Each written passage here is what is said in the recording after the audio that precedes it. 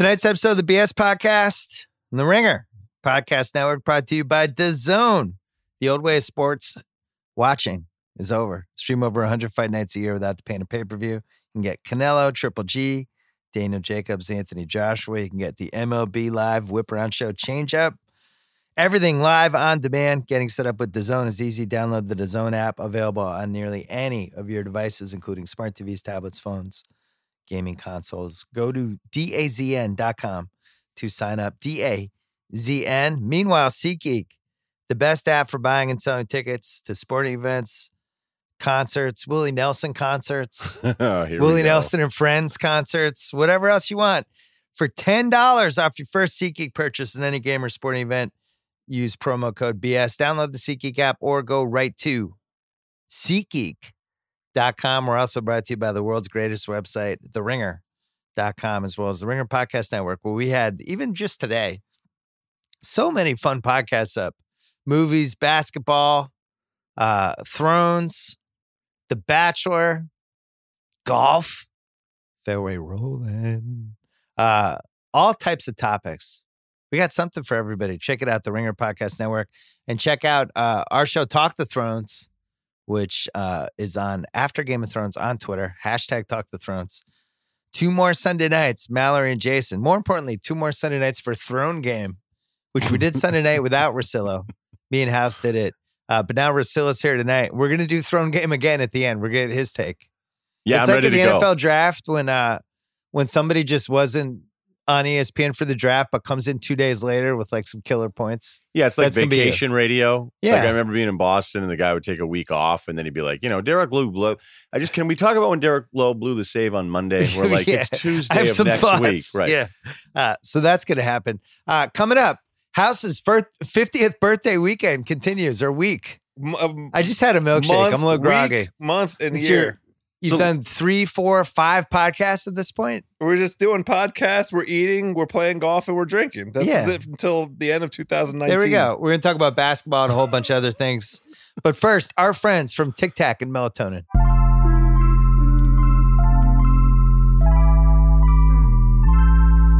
these bitches are the same. I'm Balanchi is the fame. These pills don't hold the pain. I'ma get on another train. I'm the one to blame. Diamonds on my chain. No one else to blame. Shrimp ain't gonna pay. It's an Balanchi day. All right, we are taping this. It is 9:19 p.m. Pacific time. We were going to wait until after the Portland-Denver game. Right now, Denver is up by 25 points. Tonight was a bust. We could have taped this podcast 4 hours ago and probably would have been as successful. See, this is what I feared. You guys are both watching TV. Well, I knew I'm this was going to be a mistake. I'm ready to go. Don't Here's worry. the hot take. Yeah. Home court matters. Yeah. Hot take. Why? Game 5, usually I feel like are more competitive than 2 blowouts. So the blowouts happen for different reasons. I think Denver just has too many answers. And as the series is going along, like they really could have obviously won any of the overtimes in the quadruple overtime game. They blew like 3 of those. And then they've won 2 legitimately, and now they're going to be up 3-2. The series could be over if like one play goes differently in the quadruple overtime. True, but I feel like that's really that whole game. Like why it was so good was if somebody got up 4, then it was going to be a correction. Somebody was going to find a way to get it tied up again. Nobody was really going to get to stretch it out that much. And I'm trying not to do that thing, though, where, the game 1 reactions, how do you feel? Oh, my gosh. And the way we want to reclassify every star in this game, like, is Giannis really that good? And you're like, oh, wait a minute. Yeah, I guess he is. Why can't Portland win game 6 at home? As bad as this they could hit looks 23s. Yeah. I just think Denver's too big for them. Now, The size thing is, as the series has gone on, the size thing has become a bigger advantage for them. The best thing that's happened, though, for Denver is that Jamal Murray is somebody now it looks like you can count on. Where in the beginning of that Spurs series, you go, okay, well, this is how Denver loses. Jamal Murray's a disaster, can't hit any shots. He had the last 9 points in like 3+ minutes in the first half. He got cooking.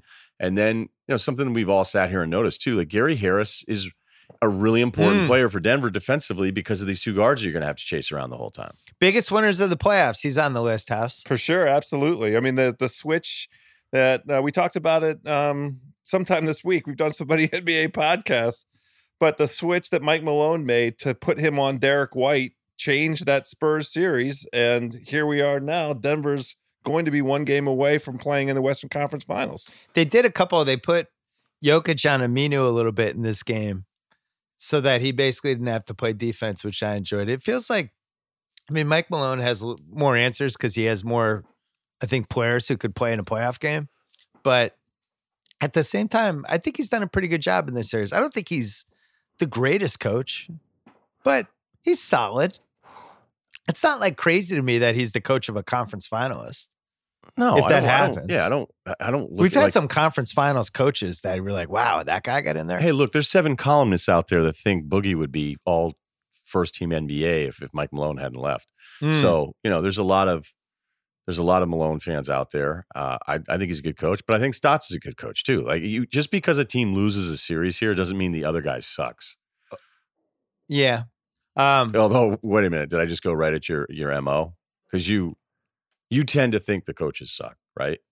No, it's like, prove to me you're a good coach is my mentality with coaching. All right. Just prove to me, make some moves. I always like what Stotts does during the regular season. I like the stuff they run. So that's why I've always liked Stotts. Well, it's interesting right now, Brett Brown, let's go into Philly first. Brett Brown is going to be a scapegoat. And I think if Philly loses this series in 6 or 7, I think that's probably it for Brett Brown. And I think the Crows have been circling for a few months. The consensus seems to be not a very good coach, not a bad coach, not a very good coach. But I really honestly have no idea because I think that's a really weird Sixers team. I haven't been like blown away by his coaching, but I also, I wonder like who could have coached the team that they have with just how quirky it is. It's a hard one. Quirky feels so polite. This thing now, we just went one for the thumb with Embiid and excuses for things that he's, the debilitating injuries and illnesses that he's been suffering through, fighting through this entire series. And, the challenge for that entire organization is if he shows up energized and locked in and focused, he looks like he's the second best player in the Eastern Conference and capable of taking the Sixers to the finals. And when he's not in that frame of mind and that physical state, they lose by 35 points to the Raptors. So you're saying he's inconsistent? That's my thesis. That's my thesis. I look, I have nights where I think he's even better than what you said. Like, I'll look at him and going, this guy might be the best player in the league. And the whole point of this Sixers roster is that if he has the bad game, which all of these guys do, by the way, except for Durant and Kawhi right now. But if you really think about how we talk about stars, it makes me appreciate LeBron even more looking what's happened to some of these stars during the playoffs. You're like, oh, look at this guy. This guy's off night. Like, off night for LeBron was 28, 10, and 10, and just a bad shooting night. So LeBron would always get to his 27, 8, always, and 8. Always. Especially in the playoffs. So when Embiid has something that's far below that, it's like, wait a minute, how good is this guy and all these different things? I'm not really going to knock him a ton, even though, it just makes me laugh. He and Jimmy Butler sitting up there a couple weeks ago making 3-1 jokes about the Warriors. And it's like, hey, are you guys not going to get out of the second round again? Because you guys have never sniffed the third round. And look, that's more on Jimmy because he's been playing longer. But Jimmy's supposed to go off. And then you're watching this game going, oh, wait, is this going to be the game where Jimmy's like, all right, well, Simmons, you're going to take 5 fucking shots tonight, so you're out. And Tobias can't hit anything. So now it's Jimmy ISO time. And that actually can be scary, but it was great in game 2. So I'm not going to sit here and tell you Brett Brown's this great coach that will unlock this at some point. But I don't know what you do with these guys collectively, because there are certain nights where it looks like it really works. But if Embiid isn't going to get going, one of the other supposed stars of these 4 have to carry him, and it wasn't even close tonight. You said that one of the names, though, to me, it's Tobias. Simmons. Oh, all right. Well, Simmons, I think is just given up on. Done. Yeah, I mean, he had more turnovers than made shots tonight. Like, I don't want to keep. Right by now, it feels gratuitous to keeping on. Hold Simmons. the Simmons point for a second, because there's an Embiid big picture point. These guys talk a lot of shit, Embiid, and it's a lot of chest pumping when things are going well. Kyrie is like that too. Just in general, it seems to be something that goes on in the league now, where when things are going well, they're the first. Did you say marketing? This is going to screw up the dynamic, because everybody's favorite part, well, maybe not everybody's, but some enjoy when you're in a thought and I throw in a little. You sneak I sneak a little line. And and now House is going to be like, wait a minute, what? Because it was funny. I'm going to give you credit for it. Sorry. No, I was saying that these guys, when things are going well, they're the first person to tell you how well things are going and how good they are. And it seems so much more dramatic to me than when the flip side happens. You have a game like tonight. It's like, hey, Joel, where are all the barbs and where's all the prancing around and where's all the nobody can stop me and where's all the like bullying Andre Drummond? You know, I think part of being a really good basketball player or even a great basketball player is the consistency, like you were talking about before. And when you're as inconsistent as Simmons is and as Embiid is, and FYI, as Kyrie, as the leader of a team, how inconsistent he's been this whole season. It's like you wanted to come to Boston, you wanted to be the guy, and then you just aren't able to be the guy consistently. Then I don't want to hear how great you are. Because to me, the consistency is the first thing with greatness. Durant is great because he's always really good. Game after game, he gets good shots. He plays at a certain intensity, and that's what makes him special. And that's what he talked about. The first podcast I ever did with him, we asked him, you know, how many points did you score in a game? And he was like, I don't know, I scored 66 in Rucker Park once, but he's like, I don't care about points. I'd rather score like 30 plus for 5 straight weeks than go for 75 in a game. And that's just what he cares about, like the day-to-day, week-to-week of it, which I think LeBron is wired like that too. And my point is, I don't think Joel Embiid is thinking that way. I think he's thinking, I'm really good. 2 weeks ago, I killed Hassan Whiteside. It's like, he does kill part Hassan of being really Whiteside. good is you had to show up tonight. And maybe you don't feel that good, but sorry, man, it's the NBA. Chuck was mad tonight at halftime of the Sixers game. He was. And he went at Embiid. And I think what you're talking about, it's a maturity thing with Embiid. I mean, he has... That was the end of the game, wasn't it after the game? It was both. He was really mad about I didn't see the Embiid halftime looking thing. at the stat sheet. I saw that part. Yeah. So he was mad that Embiid was looking at the stat sheet while they were being benched. They're down 30 at that point. The game's over. Right. But there's a maturity thing that you're... Did that bother you, though, the stat sheet thing? Because I know it's going to be a big deal. I don't care about that. That'll be a segment maker at some point. Yeah, that's coming up. I'll tell you why. Right. It didn't bother me because he's probably looking at the stat sheet at everybody's stats. It's not like he's looking at his stats. He's probably looking at like how many assists did we have? How many turnovers did we have? I don't think he's just like, how did I do? Right. There's all sorts of stuff you can get to. I don't think he was like, oh, sweet, I still had double-digit rebounds. No, like I think they were looking at it going, we sucked. I don't know that I'm as like there's stuff that, but I'm just not as down on him as like to say his name in the same sentence as Simmons. I think that's disrespectful to Embiid. But Brett Brown, if you ask around the league, everybody had said this. Brett's a perfect developmental guy at the beginning. He went through all that crap where half the team were Hoyas that shouldn't be in the NBA. And, you know, I think, you know, in a world in sports and business where the right thing to do is always the thing that's done, I felt like the right thing to do was to let them actually get to play with the toys that they had acquired.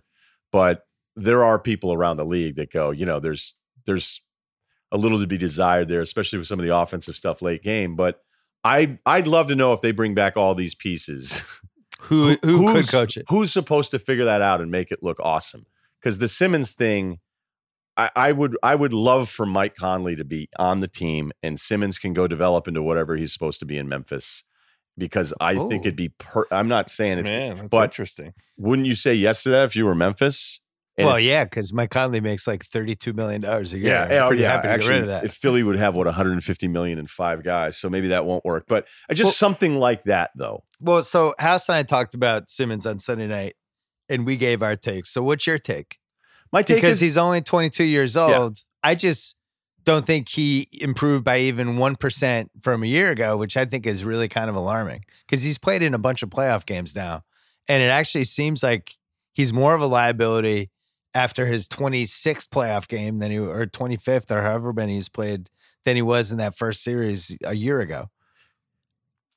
I think I've been consistent on this and that, yeah, I know like in that first game against Brooklyn where you go, oh, what is this guy's problem? And then we start, taking the knives out. And then he has a big game and you're like, yeah, you're capable of having a game. You're capable of going to end to be aggressive. He was terrible tonight, and he wasn't aggressive on top of everything else. So I was talking to somebody the other day, and they go, well, if he develops a shot. Be like, you know what? If I started walking around LA looking like Thor, my life would be fucking different too.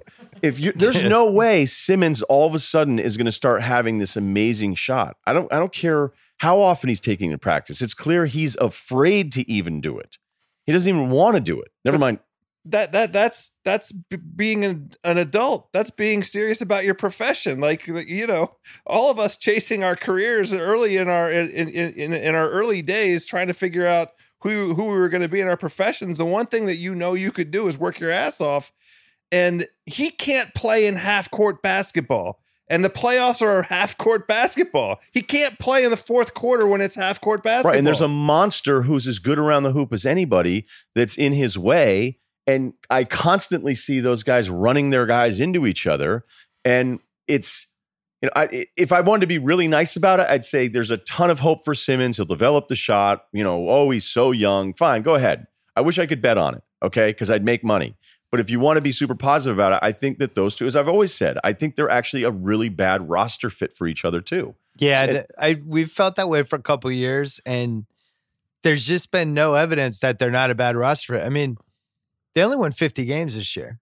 51. 51 and 31, right? Embiid was a top 10 guy. I voted for him for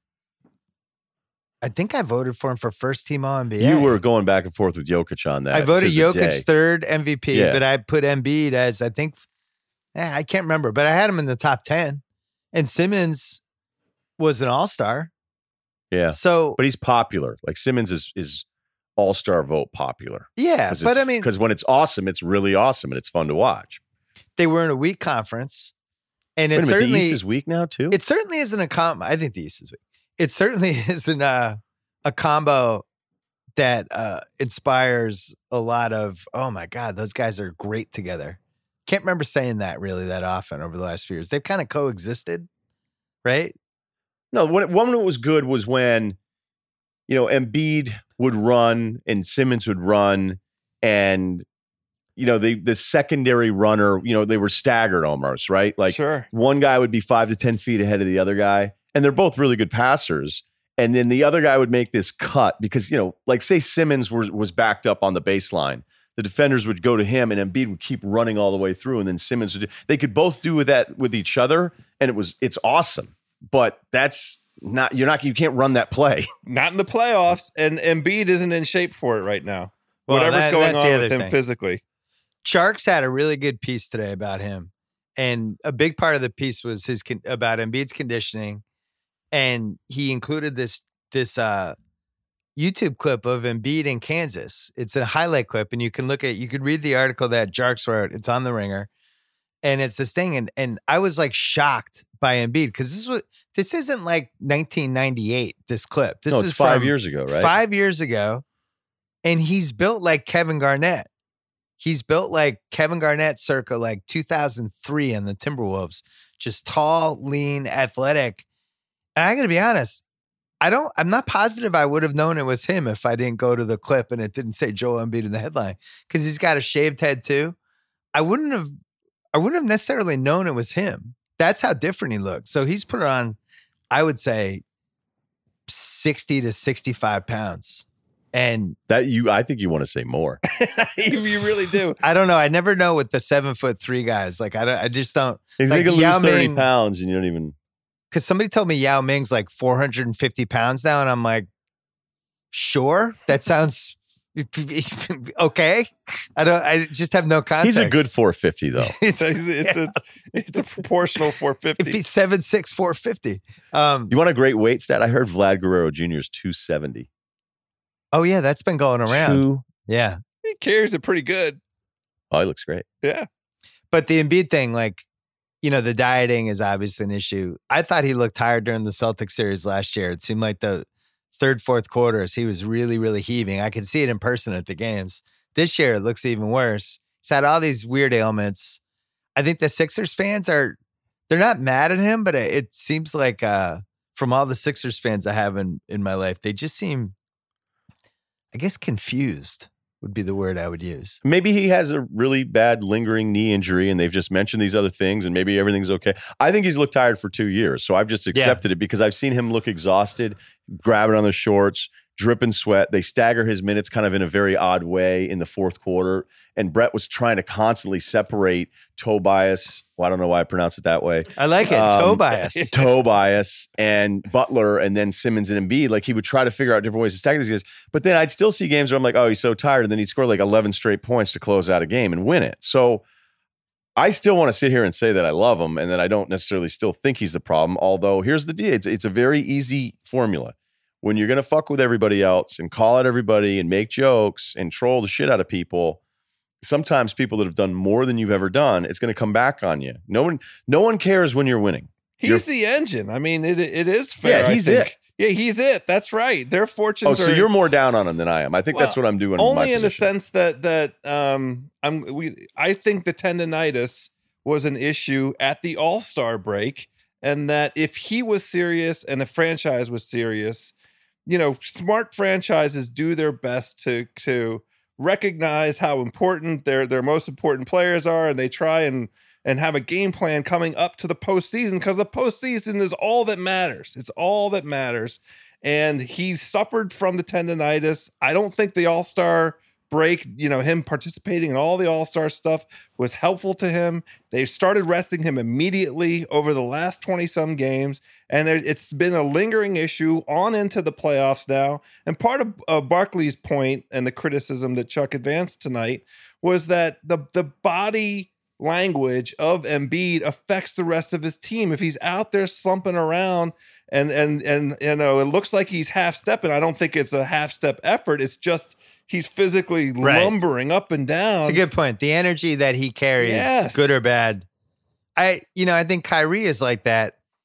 I'm trying to think of the one time he's had good energy. Hold on. You guys do your Kyrie Hold on, thing. I need 3 more seconds. I got it. Uncle Drew premiere? A month ago, there was a home game and his energy was pretty good. So when that, he lifts the whole team. I have a very important question for you. Well, I have two questions in a row, both about Embiid. Not shooting 50% in the playoffs, shooting like 43% as a 25-year-old 7'3" center. When you go back and you look at the great centers of all time, you can look at Shaq, you look at Wilt, look at Kareem, David Robinson. I don't care who it is. They're all in like the 50 to 58% range, right? For field goal. Just they take 10 shots, they're probably going to make threes, either five of every 6. None of them took threes. No, but I'm saying even if you remove the threes, he's below 50%. Not a good side. Oh, wow. You just said that? I'm sorry. Yeah, no, I'm saying it right now. Oh, okay. Well, then I have no counter to that. This to me is. But should a 25-year-old stud franchise center make half of his shots? I would say yes. If you were to criticize Brett Brown, this would be the criticism, I think. Okay. Putting him in position, thinking, and maybe it's the case that Brett Brown can't do it because of Embiid's lingering, persistent physical illnesses, ailments. He's impaired, and so they can't just run low post stuff through Embiid because he's not reliable. Well, here's my second important question. By the way, I'm not going to give up on that counter yet that I thought about it. I bet you Embiid's taken more weird, stupid, long 2 fadeaways, which he can still sort of hit more so than those other guys. Where did David Robinson shoot from? Well, David Robinson was a statistical god. Yeah, but he actually stretched his game out quite a bit. Yeah, he was. No, he took good shots. Yeah, Embiid takes the worst shots of any franchise center has the chance that to be an MVP. 1 foot sideways fadeaway. You don't like from your 7'1" guy. It's funny because in Game 3, I thought he had the most important play of his career. That when everything was breaking down in that close game, and he had that Butler dumped it to him, and he just barreled through the lane, did that spin move, and made the key basket of the game. This is an important question. I could give you any guy in the league for the next 8 years. You take anybody. How many guys would you take before you took Embiid? Knowing the following things: how much he makes, injury history, and you just have to hit a home run with this pick. This is it. I'm giving you a list. you just have to come through with the pick. How many guys would you take before Embiid? I'll give you some candidates. You would take Giannis. Yep. Steph Curry's 30. I don't know. That's dicey. Harden's 30. Yeah, it's not even the Embiid money. It's just this will he be on the court? What am I getting? This is an incredibly healthy run by his standards. Yes. Yeah, exactly. But I'm saying, like, what does that run look like 4 years from now? How many games is he playing in the 2026-27 season? Like, I think it's a valid question to think about. I would like, all right, here's an example. I think Jokic is a much safer bet for the next 8 years. I feel much better about the Jokic era versus the Embiid era. Do you guys agree or disagree? That's injury and aging because Jokic is already playing a game like he's 40. Well, Jokic is 24 and Embiid's 25. Right. Yeah. But Jokic plays the game as if he's already lost all of his athleticism. Right. So, well, on that note, his passing, his big man passing, that's not going to go anywhere. He's going to have that vision for all of the next 10 years. So he'll be making contributions. If he can't score because he can't move, he'll still be able to pass and rebound. Would you rather Anthony Davis or Embiid next 8 years? which team is Davis on? I'm just, there's no, your team. That's it. That's the it's only your question. team. Yeah. Embiid or Davis? You could build around either guy. Davis isn't exactly the picture of health, and this past year really hurts his stock. But I'm not gonna take Embiid ahead of the guy a year ago, where it felt like the world collectively agreed that he was the best player in the NBA. So I mean, it's Davis to me. I mean, I love Davis, so I'm going Davis. But how about Kawhi, age 27, only 2 years older than Embiid? Will he guarantee he won't just sit out an entire year on purpose? Because that's part of the equation. You have to decide. No, I'm going at House right now. You are, because I didn't know I'm House a Kawhi was truther. He says he's a Kawhi truther. I am. I think he was in the right in that thing with the Spurs. House is always against the man if there's any chance. It's true. I am against the man. I grew up that way. House, would you take Kawhi or Embiid? What do you Kawhi? Right. What kind of question is that? All right, now we're going to another level here. Terry Rozier. Karl Anthony Towns, age 22. Would you rather have him next 8 years or Embiid? Embiid's so much better defensively, but Towns isn't Towns is healthy all the time. You're the GM. You're going to get fired if Embiid is hurt. Yeah, look, you don't have to talk to me about the Embiid contract issues, and I'm the guy that was like, I'm not even sure I would want to give him that contract. So Towns or Embiid? Yeah, Towns. Wow, I'm so strong Embiid on this. Really? Interesting. When is Towns going to win? Where is his instinct? At least I know he's going to be on the floor for the next 8 years. Well, good. You're going to lose in the first round of the playoffs. Congratulations. Dame Lillard, age 28, turns 29 in July. Would you rather have him or Joel Embiid for the next 8 years? I feel like this game sucks, even though it's great. No, it's a great game, but I just feel like everybody's too day-to-day with all these playoff things. Because if we were doing this after game 3, we're like, Embiid. I think that's what ends up happening. But I'm trying to do big picture with you here. I'm going to stop there. I'm going to still take Embiid. Really? Yeah, so Dame Lillard's the cutoff for you? Yeah. Okay. I'm trying to it is a good game, so don't take it personally. I just shat all over the game. Porzingis or Embiid? Embiid. Who? Embiid, yeah. Dinglingus, what is that? I mean, the reason I did the game was actually a different reason than you would think. There's not a lot of guys I would take over Embiid, and I have no idea if he's going to be on the court the next 8 years. The list is less than 10. By the way, Kawhi, somebody's going to check his birth certificate. How dare you? Kawhi? Yeah. He's still always young. It is amazing that he's 27. Always still so young. That's because he was in the finals. He was like 21. And he got to take a year off. Right away. The Spurs put him right into service, and he was immediately great. He's like a running back who's like, I didn't have that many carries last year because I quit. So the Embiid game, the point is, I still think he's a top 10 asset in the league, and I have no idea if he's going to play even 300 games over the next 6 years. The Simmons thing is a different story. I don't know what to do with the Simmons thing. I really don't. Like I said before, it's disrespectful to even compare Simmons, our frustrations with Simmons with those of Embiid. I don't even like this segment because I feel like it beat up on a guy that I still love watching play, and he's Embiid or Simmons? Embiid. Simmons. I am so in agreement with RR on this one.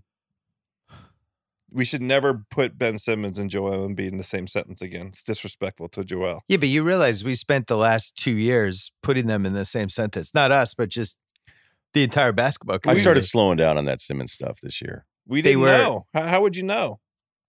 It was exciting. If that's what he was as a rookie, you're like, man, sky's the limit. That's right. You came back as the exact same guy. with the biggest weakness, the worst weakness you can have in today's game. I felt like the stretch he had last season, the last like 6 weeks of the season, then the first round of the playoffs, it really did seem like he was going to be Magic Johnson. And then you think about Magic those first couple Laker years, like he couldn't shoot either. And even when he learned to shoot, it was still a pretty ugly shot. Yeah, the overall numbers for it, too, like I would have gone back and looked at his three-point shooting. Magic? You would be mad at him taking threes today. He was especially bad. It was a keep it honest three every now and then from him, which I don't even know, He got by the late 80s, he was at least competent. Like how Jason Kidd kind of became competent. Was it even that good? He was competent. I'm sorry, I'm going to have to look it up because I want to correct myself because I quickly had forgotten David Robinson expanding his game out. But that was all the stat nerds just couldn't believe you forgot about. No, I corrected myself because then I started doing my visual thing. I'm like, wait a minute. A lot of face. Yeah, Magic in the 90s season, 38% from three. Not terrible. That's very good. Yeah, he was 31, 30. That was a total fluke year, though. Well, my point is he was over 30, which is like, that's better than some guys we have. He was atrocious up until his 29-year-old season. Atrocious. He was 20. I'm with you. Yeah, he was absolutely atrocious. And then he was 31%, and then he was 38, and then he went back to 32, and then he took off a few years, and then he came back and just started. Well, his percentages are good, but he only took less than 2 a game.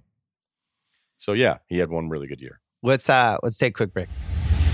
Hey, let's take a break to talk about State Farm. Like life, basketball is all about working together to succeed. You need a game plan and teammates you can trust. That's why having a State Farm agent can make all the difference. It's just like having someone on your team you can trust to come through in the clutch, to make some plays. Russillo and I did a video for this that you can find on the Ringer's Twitter feed and on our YouTube channel, where we talked about some of the playmakers in the Rockets-Warriors series, specifically PJ Tucker, who you don't think of as a playmaker, but has been making all the difference with his ability to basically be the small ball center against one of the best teams that we've had in the last 50 years in the league. So check that video out. And remember, having someone on your team that you can rely on lets you focus on what matters most. Talk to a local State Farm agent to get a trusted playmaker on your team. Maybe someone you can even trust as much as PJ Tucker. Let's get your Rockets Warriors thoughts, because you weren't here on the Sunday pod, and then Monday House and I did a quick reaction pod through 4 games.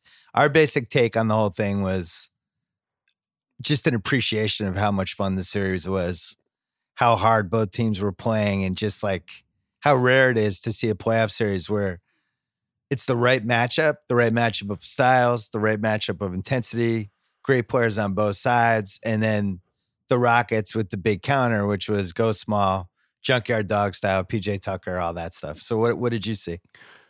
Well, I did my big negative Rockets rant last week after all the stuff was coming about with the calls and the leaked report. And I'm going to be positive on this one because I don't want to do that whole rant all over again. It's been well established how I feel about watching the Rockets play at times. But if you think about last year, like when Van Gundy would be doing this stuff, and I love Jeff when he's like, all right, the Warriors are going to win the next 7, 8, 10 titles. You're like, well, that's just not the way it works. Like they're incredible, but they're not. That's not what's going to happen. And he was saying that kind of stuff just a year or two ago when they're in the beginning of this whole thing. So if you think of the Warriors last year and the way we looked at them, they still felt like this unbeatable force. And remember how everybody reacted after the Rockets in game 1, all the guys on TNT, because it was all the same stuff. And it was almost like guys hadn't watched him.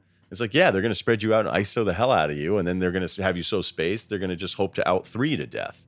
And they lose that game 1. And all the guys on TNT start shaking their head, laughing, being like, this ain't going to work. This ain't going to work. And it still almost worked. I don't know if it's Chris Paul hamstring, but all those things, like I've left last year going, whatever you think in the talent gap there, because there is a talent gap. When you have those 3 guys versus the Rockets' top 3 guys, Golden State's better. But there's such an amount of respect that I have for them to keep fighting and staying in this thing. And you could argue game 1 could have gone either way. Definitely could have. Game 2 felt like Golden State was more in control. And I know what the final score says. Game 3, They go into Houston. They have this massive rebounding edge. They go small when that was the formula for Golden State forever. And that Hamptons 5 thing just is not the same because no one's scared of it. And everybody else has been doing it now for years, or at least finding ways to compete against it. Like when that thing was rolling, when no one else was doing it, it was horrifying. It was this like awesome cheat code where it was just over and you were going to lose. And that's just not the case. So to see Houston be in this spot 2-2, I picked Golden State in 7 because I respect Houston, the team. I respect what I may not like it all the time, but I respect what they're able to do and compete in this whole deal.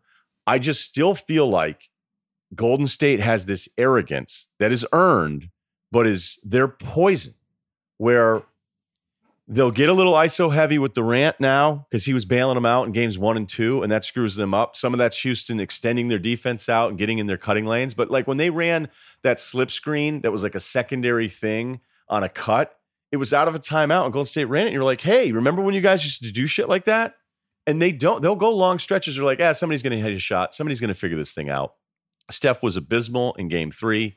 I thought he was pretty good, especially attacking in game 4. Clay's been really Clay was so bad in game 4 that none of the shots felt like they were within rhythm of anything. It was like, hey, I haven't shot in a while and I'm Clay, so I'm going to get a shot up. So I still feel like Golden State is going to do this, but my confidence is not through the roof with them. Like this is the least confident I think I've been with them in any series through this entire run, because I just think Houston's like, look, we know what we can do. And if they're going to outread about them like that and hit as many threes as they did in game 4, Golden State's going to lose.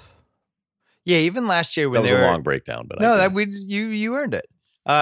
Even when Golden State was down 3-2 last year, I still felt like they were going to win the series. This time around, there was no way they were losing game 6 at home, but game 7 down 3-2 that's a spot. I wasn't worried. So you're more worried now for them. If they blow game 5, I would be really worried that they wouldn't be able to finish the series because there's a couple things going on. House and I talked about the minutes and just in general, like this is a fight to the death. And even, I think both teams' attitude is we're going to be better than the next round's team. So let's shoot all our bullets here.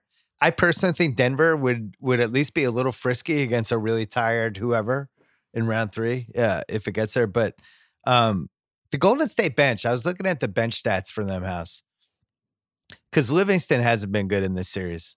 Iggy has been playing a lot of minutes and has been, he's been typical Iggy. Gets hurt at the end of game 4. What was that, by the way? On what sure seemed to be a cheap shot. We never got the right angle of it from Chris Paul, but it didn't seem clean, the play. He kind of kicked his leg as he went for a rebound. Other than that, nobody. I really thought, I was saying on Twitter, I really want to see Jerebko. They don't even have an 8th guy. They're playing McKinney. McKinney played 11 minutes. They've kind of given up on Bogut. It seems like they've given up on Jerebko. Jordan Bell's not even fact that they even announced his name the other night. I was like, whoa. I know. Wow. He's still they're on the basically, team. my point is they're down to 6 guys. And I think that's just, that's hard. So you're not counting Looney? You're not counting Looney? Looney, I count as the 6th guy. So then Livingston doesn't. I just think Livingston's been bad in this series, and I think they've had trouble playing him. And there's been times over the course of the Livingston era where he's actually closed games for them and stuff. And I think in this series that's not happening.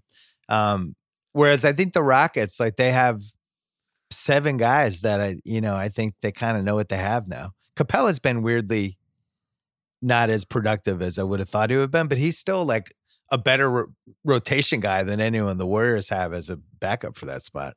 I don't know. It just feels like the balance is swinging toward the Rockets from a totality standpoint. Their 7 versus Golden State's 7. It feels more even than it did last year to me. I'll go along with that, but I think Houston is going to ultimately pay a price for the personnel changes they went through at the beginning of the season and the uphill road that they faced after starting off so sluggishly. They put themselves in this position where they had to win games. They had to rip off a whole bunch of string of wins to get themselves into the top 4 to ensure home court. And then they lost that Oklahoma City game right at the end of the season. That's the difference between being a 54-win team and a 53-win team. And now they have to play Golden State in this round as opposed to the next round. Yeah, but wouldn't you say that's a good thing for both teams? Well, I actually think it weirdly worked out really well for both teams. It's not going to work out well for Houston if they can't win on the road. And I haven't seen anything yet that convinces me that they're capable of winning in Golden State. Both of the games That's fair. Well, and the big thing with that is the flopping and the stuff that they do to get calls in Houston, they just can't do in Golden State because they'll show that on the video screen. The refs get mad that they got showed up, that Chris Paul flopped on a call, and now they look like a dickhead, and now he's not getting calls anymore. I don't think the flopping was bad in Game 4, though. It wasn't. It hasn't been bad since, really. I mean, think. No, he had Chris Paul had a couple in Game 4. Yeah, he's always going to get a couple, but I don't think it was anything. I mean, Houston wasn't missing shots. I never think Aaron Gordon's going to miss a shot now. It's unbelievable how good he is. And the thing is then when you start leaking out on him and you try to cheat a little bit, he's still good enough to drive past you. It's slow. It's this slow motion version of when they used to call him Air Gordon when he was in high school and he was this sick athlete finisher and everything. But he's still in his head, thinks that that's what he's doing. So it actually works. He gets his ass into you. And he's been devastated. If he were named something else, if he were a second year guy that hadn't been around for 10 years with all these injuries, imagine the way we talk about him. Yeah. Or he always had the talent. That sounded not enthusiastic. No, I was just trying to come up with the name. You said he's one of those guys. I want to name him. Sen Bimmons. I want to call him something else. Yeah, but think about the career he had, though. He should change his name. Ben Simmons? No, Eric Gordon. No, yeah. He should change his name to something else. Eric Branch? No, just anything. What's a great shooter name? I don't know. I think he's in a good spot. Hawkeye. Shooter McGavin. Just He one just name. needs a nickname. Yeah. But I agree with you guys on the big picture point. Houston and Golden State are as close as I think they're closer. anybody's been to Golden State in this entire era, notwithstanding Cleveland coming back from 3 games to 1. I mean, well, but what's funny though, I actually like the 2017 Cleveland team more. I just think Golden State played really well in that series, but I thought that 2017 Cleveland team was really good. The offensively, I thought was the biggest challenge Golden State's had, but they were just running on all cylinders. The Eric Gordon thing, just quickly, think about the first 7 years of his career. Just what a shit show that is. You're this lottery pick that comes in the league, and you're just on the Sterling Clippers. You're with Baron Davis. He was showing glimpses, by the way. He was showing glimpses. This guy might be really good. I was going to a lot of games in 08, 09, and I was completely all in on Eric Gordon. And even when he got thrown in the Chris Paul trade and people were they didn't get enough, I was like, Eric Gordon's that is a great blue chip guy. If he's your lead guy in a trade package, that's really good. And then he was terrible in New Orleans. But he was in 2 really weird ownership / franchise / medical staff / situations that he also signed the restricted tender, wasn't it, with Phoenix? Yeah, and then they matched it. And he was openly bullshit about it, and it was it got a little weird. Yeah, it's just I think some guys you can end up in the wrong situation, and it starts defining your career. And he goes to Houston, and now, I mean, the one of the crazy things of the playoffs is he's just outplayed Klay Thompson completely in this playoffs. In the round 2, which I was not expecting. From a totality standpoint, I think Harden's better than he was last year. He certainly he's up a level with the kind of shots that he can create for himself at the end of games. And I just don't think the Warriors are as good as they were last year or the year before. This is definitely a team that's heading toward the finish line. And going back to the point about playing in round 2 versus round 3, in a weird way, for either of these teams, if they lose this round, now you get to go home in mid-May. You can actually regroup for next year versus if this had happened in round 3 and you're at the 20 playoff game mark, it could be just as debilitating as it was for Houston last year. Houston didn't really recover from that playoff run last year until December. You think that was physical or mental though? Both. I would need somebody to show me a study that would change losing second or third round, and I still probably wouldn't believe their study. I don't. I think it's better I actually think it's better for the Warriors. If they're going to lose round 2 or round 3, I'd rather lose sooner than later. No, because if you lose round 2, then you probably cost yourself a ring because they should be able to beat Portland or Denver. And we still don't really know what to make of the teams in the East. So I look at it like I would never be going, well, hey, at least we'll get rest. I would say I have 6 bullets and I fired 5 and I just wasted one going out in the second round when you never know what's going to happen. Yeah, but Curry could turn his ankle at a point where you're a 45 win team and you're like, I'm sorry. That's the rest stuff where with LeBron, I'll buy it. LeBron getting to take this year off in the playoffs, there has to be a benefit to that. For Golden State going out in the second round. But don't all three of us agree that this is the finals? I think the winner of this series wins the title unless somebody gets hurt. It feels that way unless...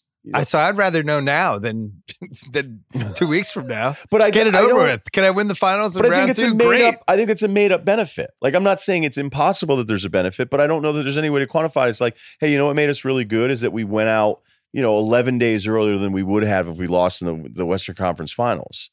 I don't know. It's like 2 weeks. And I also don't know, like... It's 2 weeks of hoops.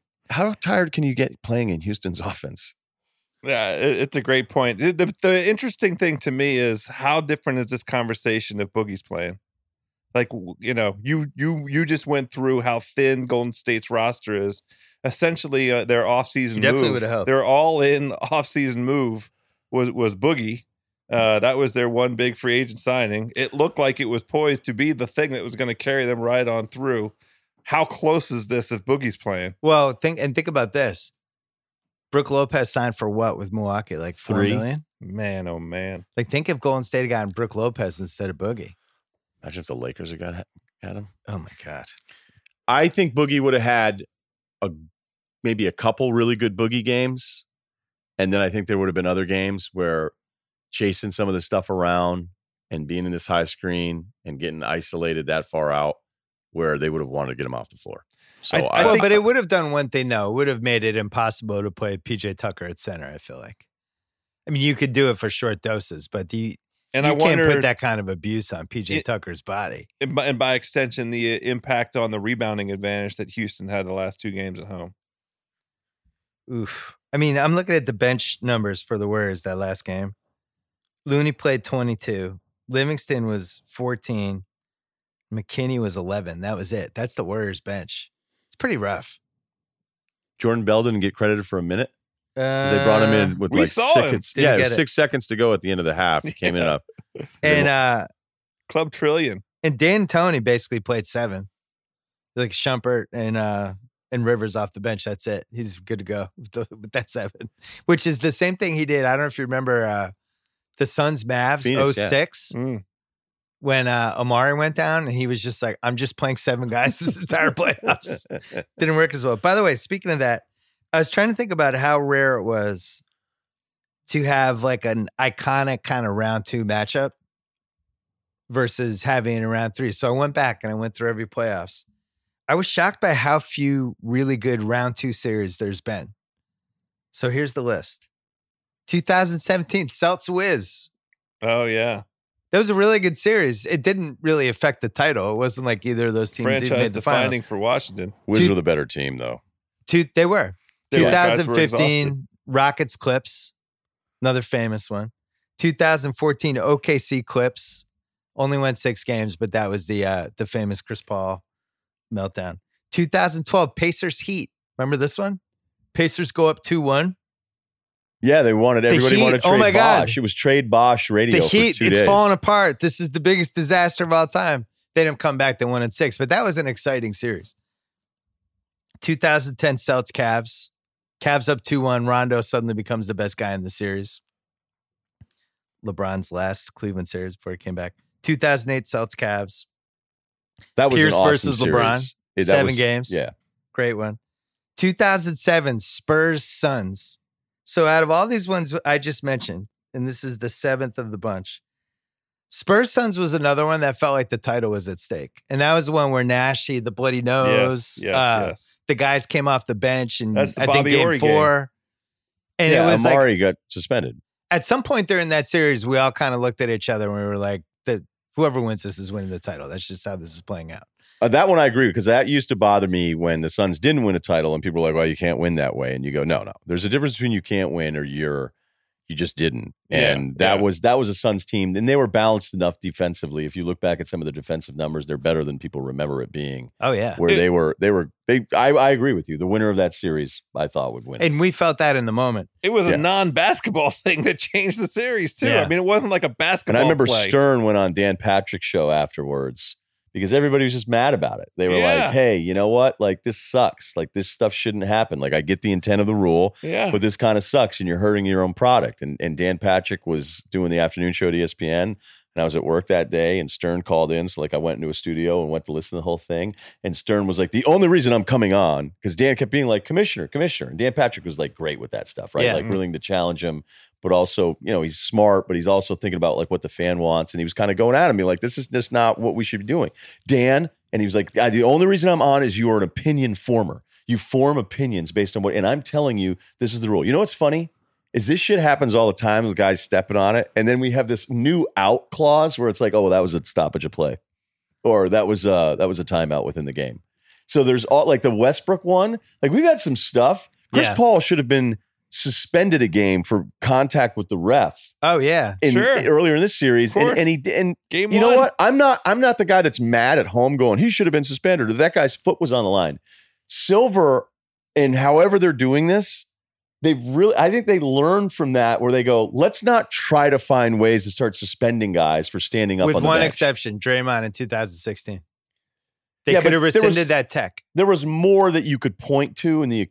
But that swung the series. It absolutely swung the series. But I'm just saying for Draymond, it was like, okay, this isn't this one isolated incident. No, it was one nasty incident with. That's right.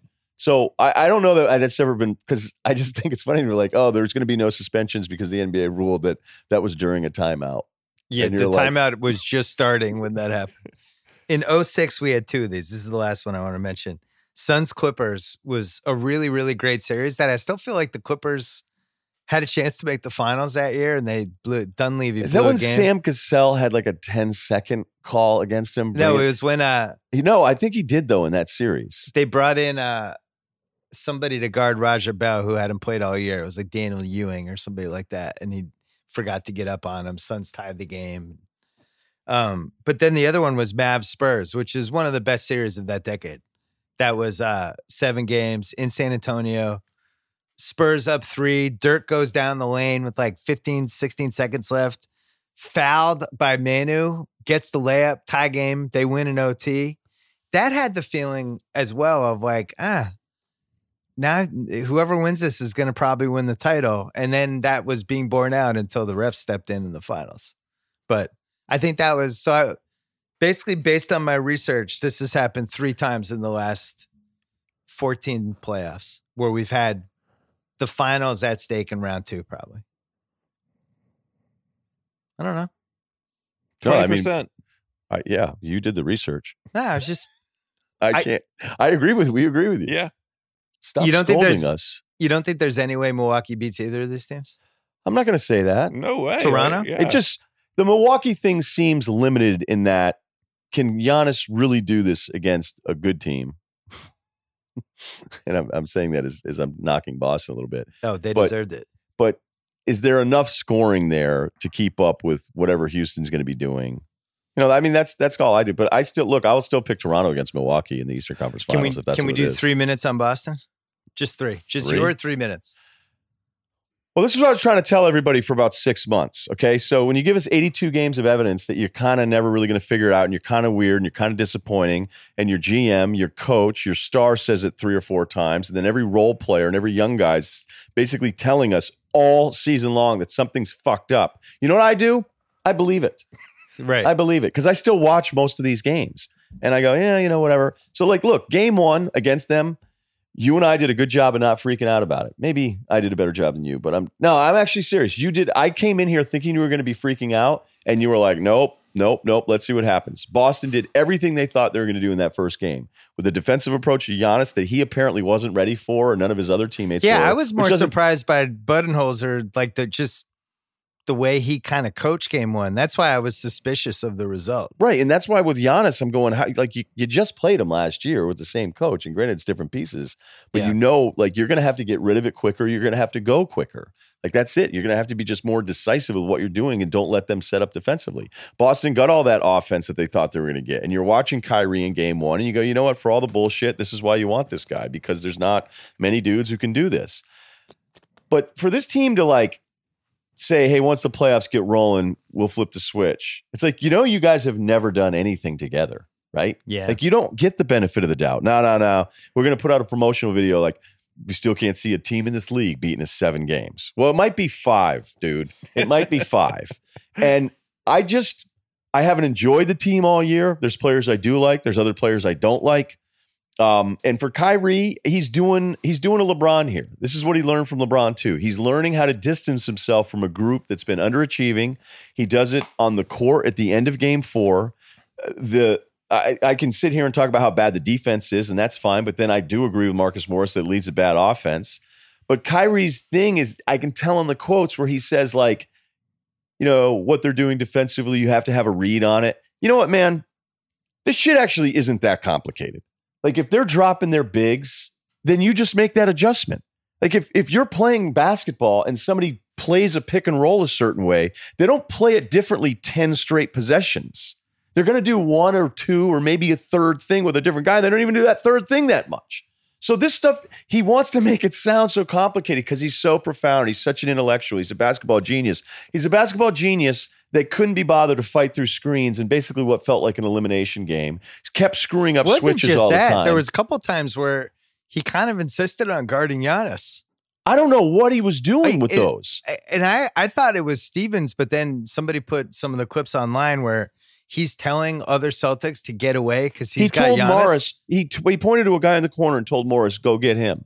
And then he stayed. And Giannis is drooling going, are you kidding? And there was another time where he got switched underneath the hoop against him. My overall point of the Kyrie thing is that when he starts saying after the fact that these guys or we don't understand, he's not talking about himself.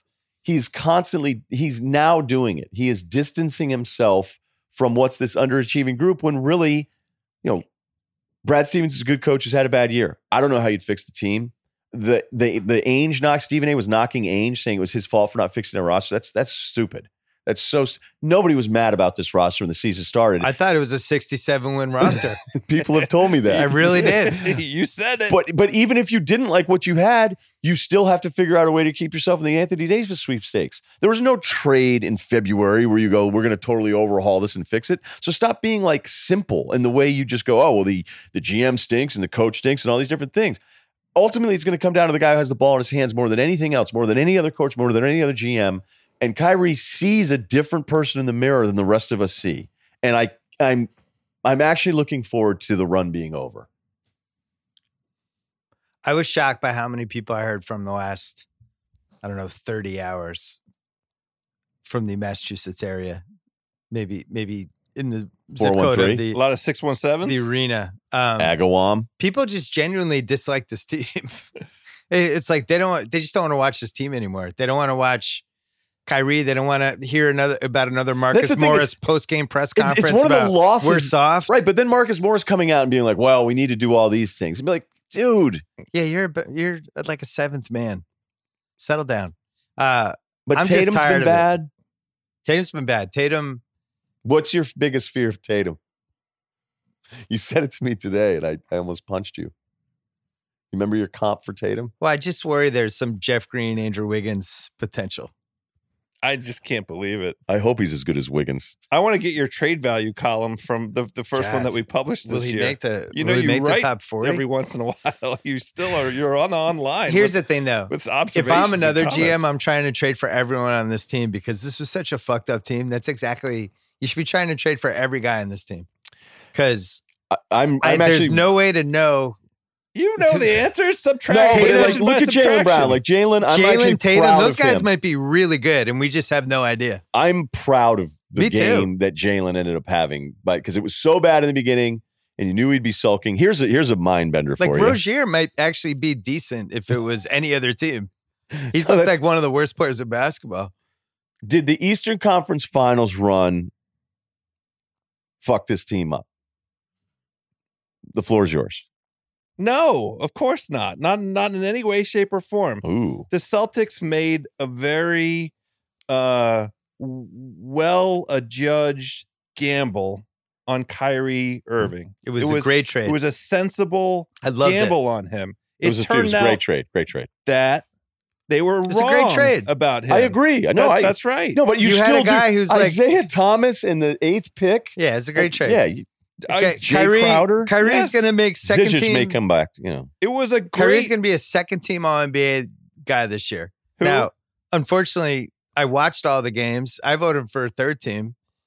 He's one of the most frustrating athletes I've ever watched in my life.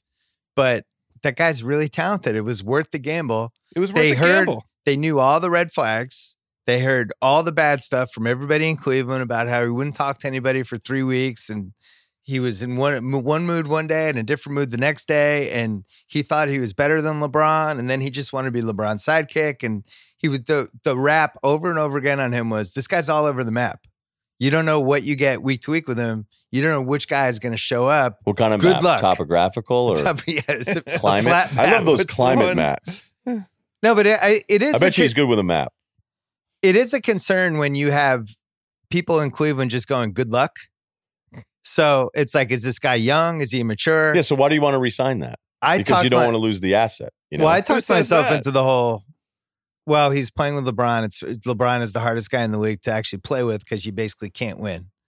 If your team wins, it's LeBron. If you lose, it's everybody else's fault. It was probably driving him crazy. He wants to be the guy. He wants to be the alpha dog. But Barkley did a great job after game 4. Like, dude, you asked for this. You want to be the guy.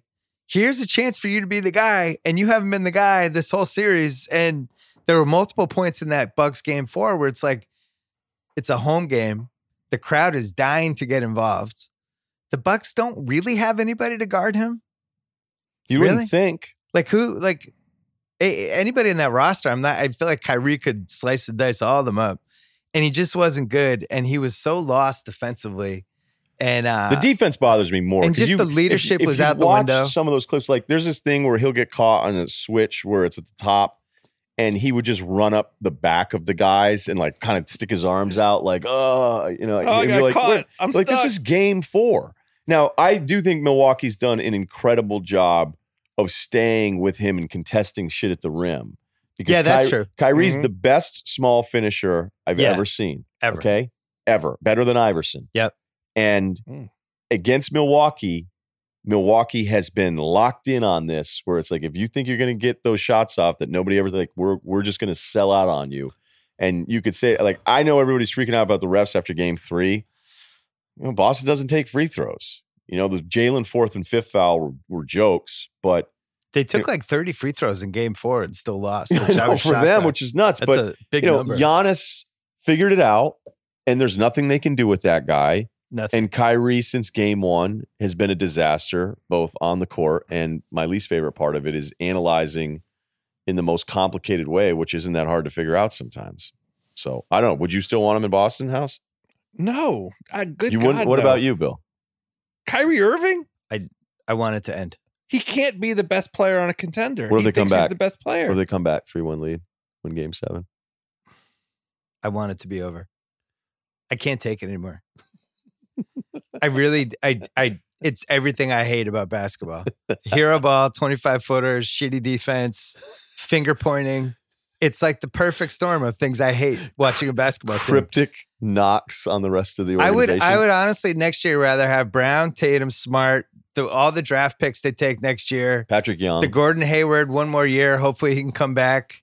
Bring James Young back. Yeah, James Young. I just want a team that's fun to watch Patrick and Young, that plays hard and likes each other. I have enough. We all have enough dysfunction in our daily life. Sports is supposed to be an escape. I don't want to go into a world where my basketball team is like more fucked up than anyone in my real life. And that's what this last 6 months was. I spent more time thinking like, what's wrong with these guys? Why did Kyrie give that interview? Why did Marcus Morris say that? Oh no, what's going on with Jaylen Brown? I don't want to have to worry about basketball players. It's ridiculous. They need to shake it up. It didn't work. They have a lot of talented guys. The mix didn't work. You got to move on. Kyrie's going to go to Brooklyn. He'll go to the Knicks, he'll go to the Lakers, whatever he does. And they'll use his cap space and they'll get somebody good. I'm not worried. Wait a minute. The cap space. What are you thinking, Horford? I assume Horford's going to opt out. I think the Celtics team next year is going to be dramatically different. Because Horford could opt in for $30 million for one, or he could opt out and try to get like $100 for four or something like that. And at the age that he's at, I don't know if he's going to get that. I think he's opting out. Yeah, but Ryan, like 15 teams have space for like two max guys. But 100 for him, especially, if I you think watched him this year, he's slowed down. Although, his best game, I think one of the best games I've ever seen from him as a Celtic was game one. I think we're going to find out. This is another thing going on with this team. I think we're going to find out after the season that he's had some injury that they haven't been upfront about. Yeah. Yeah, because when I was at one of the games, they were doing some heavy maintenance stuff with him. I think it's like the Paul George thing. We all knew Paul George had a fucked up rotator cuff. We didn't know what the exact injury was. Season ends. Then it comes out today. It's surgery for a torn rotator cuff. It's like, oh yeah, we knew that for the last 4 months. What do you think Embiid's medical thing's going to be? Gas?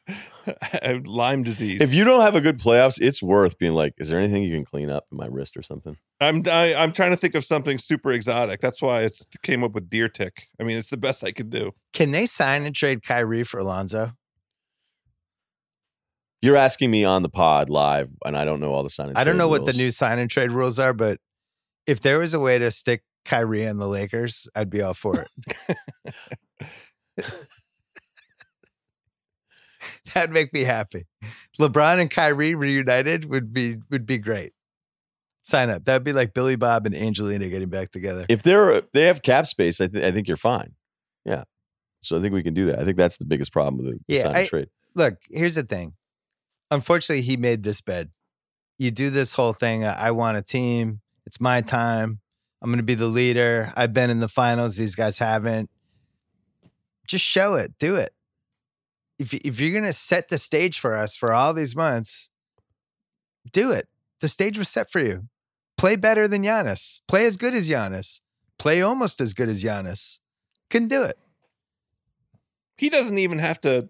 It's the longest 3 minutes ever. Were we talking about Boston? Yeah. Let's take a break.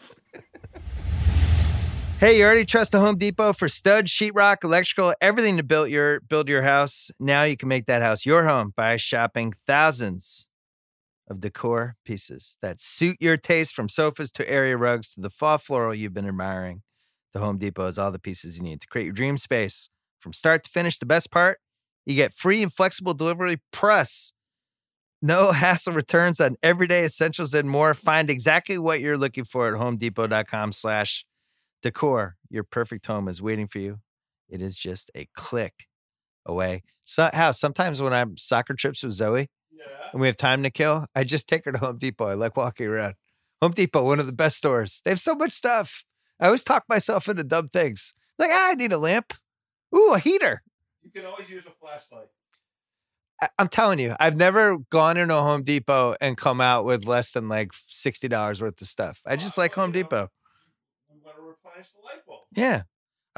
For a limited time, save even more on the styles you love when you use code BS Home Depot at checkout. That's homedepot.com/decor. Use the code BS Home Depot at checkout. Now there's more kind of doing at the Home Depot. Valid on select items only. Free delivery on select items, $45 or more. Visit homedepot.com for more information. Again, that code is BS Home Depot. All right, I have some mailbag questions for you guys. This is from Shylank in Connecticut. Hope I pronounced your name correctly. Sounds fake. He said, Daenerys' management of her talent reminds me of OKC's Sam Presti. She lost 2 dragons, one to an already stacked team, the White Walkers or Golden State, and one because of a situation that should have never happened, the Harden trade and Regal getting hit by the arrows.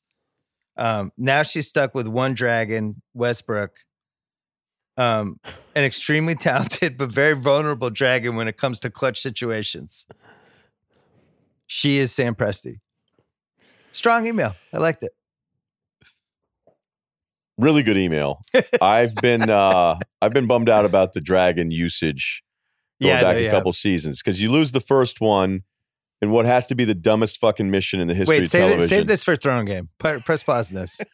Oh, all right. We're giving you Throne Game at the end of this podcast. Okay, yeah. No problem. So I didn't know. I thought we were supposed to answer. That's great. We're happy with that email. Great email. It was a great email. I'm with, dude, you have no idea how much I agree with you. If you were Trader Danny, what would you do this offseason to fix the Celtics? And are you still ready to drive Kyrie to the airport? That's from Rob in North Carolina. I feel like that was already addressed. I did address. What would be your one move, though? Do you have one move? Yeah, you have one move. I'd make sure Tatum and Kyrie were split up. Okay. House, do you have a move? Rebuild so that Washington can come back. Trade for John Wall's contract. Trade for John Wall. That would be my one move. Matt Griffith wants to know, are we sure Joel Embiid isn't Dwight Howard 2.0? Dwight was dominant for a few years, then had a debilitating injury history, and he was a lovable goofball until he was a super annoying goofball. I think that's just harsh and uncalled for. I think I like Joel Embiid way more than Dwight Howard. It's disrespectful to Dwight Howard. Oh, my God. Dwight Howard is going to make the Hall of Fame as soon as he's eligible. This is a tough corner for He's Russillo. incredible. Okay, but here's what I like about Embiid versus Howard. 2 minutes left, and I throw the ball to you. Do you have any moves? The answer to Dwight Howard was no. He was on the floor for advantage Embiid. He played the games, though. He did. He was available for the games. Oak from North Carolina wants to know, are we about to get an all-time bad body language game from Kyrie in Game 5? Well, if it goes bad, we could see a jersey removal. We'll definitely do a no handshake deal. Ooh. Like he is going to let you know that it wasn't his fault. I want some props on this. Yeah. We need to get Cousin Sal to get us some exotics. So the jersey removal is fantastic. We like to compare this stuff to our pickup basketball game experiences from time to time, right? Kyrie's the guy in the pickup team who, even though he's taken the most shots in every game and everybody else is just standing around watching him dribble, is still convinced it's everyone else's fault that he's about to get knocked off the court. So how does that guy act once the game is over and you've lost 11-9? What does he do? Well, he usually says, yo, we got to box out next time. That is true. Or he just turns and walks away. You see his back. And then we're behind him like, bye-bye. I actually think Kyrie's the guy in the pickup game that you're playing to 11 and it's like 9-5 and he's walking back and he looks over to the side to the guys who have next game. He's like, yo, you have 5? And he's already like planning how he can get back on the court. That's Kyrie Irving. That's really good. Luck to him. That is good. Thank you. I don't have to shoot to get on with you guys. Yo, you got 5? You got 5.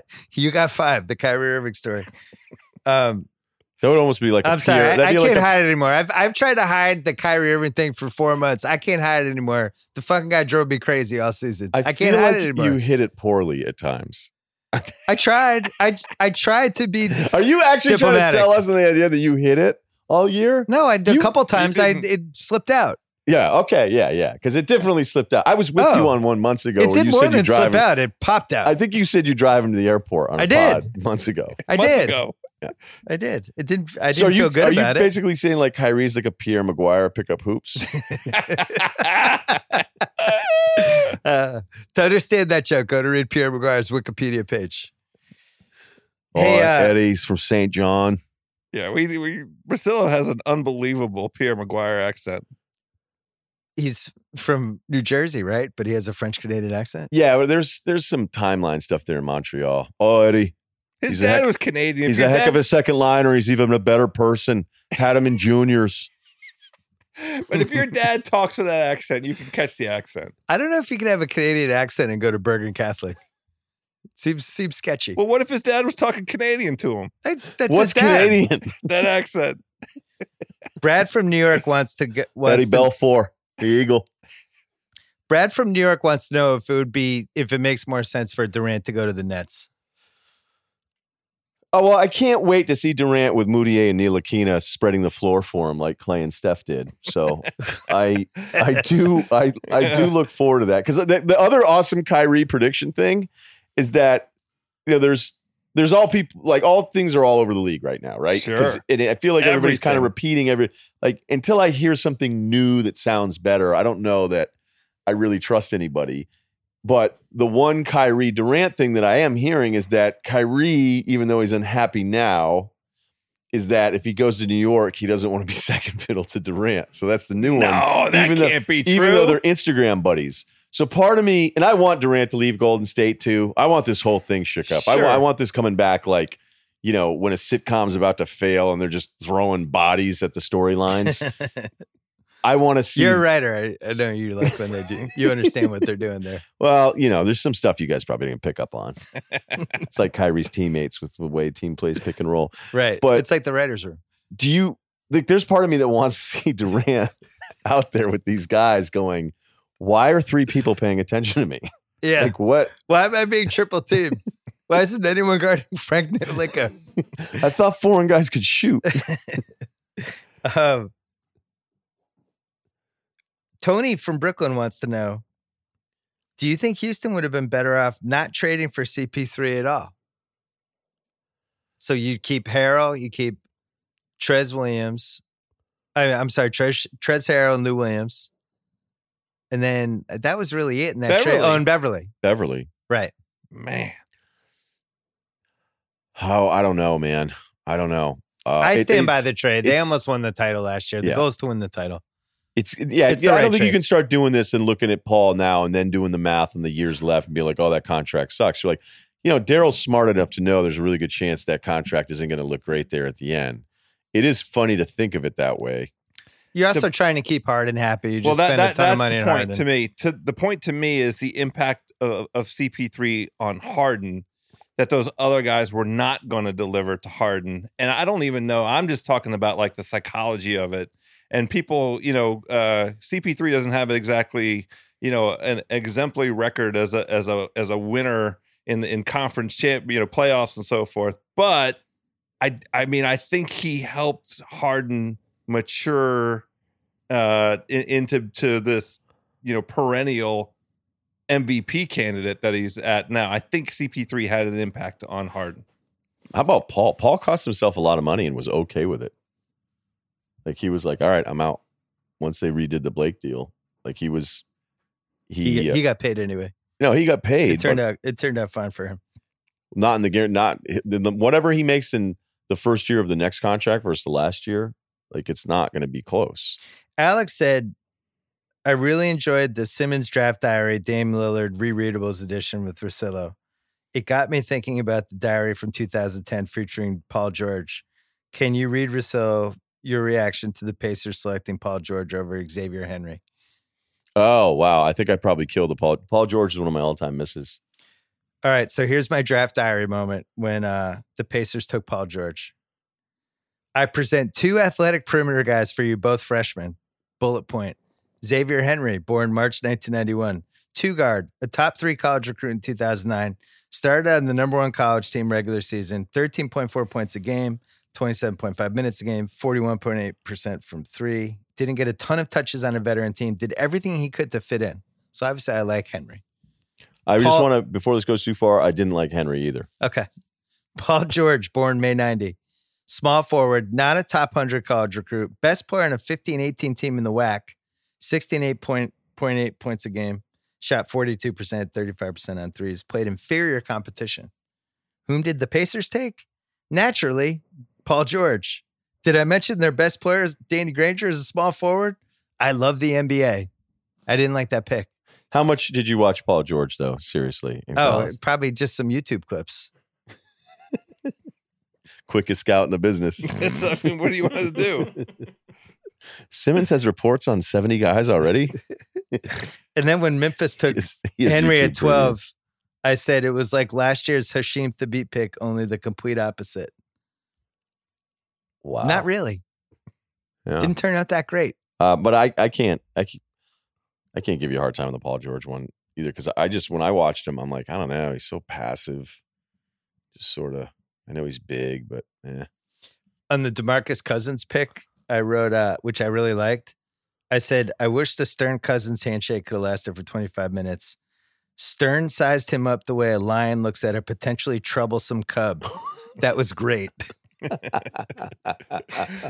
that was a good call. That's a good one. I get credit for that. Still one. true. All right. So Joe Ritchie says he's a lifelong LSU fan, and he said the hype around Ben Simmons was magnanimous. By the fourth game of the 2016 season versus Marquette, it became apparent he wasn't a closer. When the game was on the line in the final minutes, he wanted nothing to do with the ball, passing it off with no interest to close the game out. That became a trend throughout the entire season while at LSU, and he's keeping that trend alive and well in Philly. At least he has his one-and-done documentary, which defines his millennial entitlement attitude. Joe Ritchie. Joe. Throwing bombs. Let me tell you this. Ryan's glowing right now. He loved that email.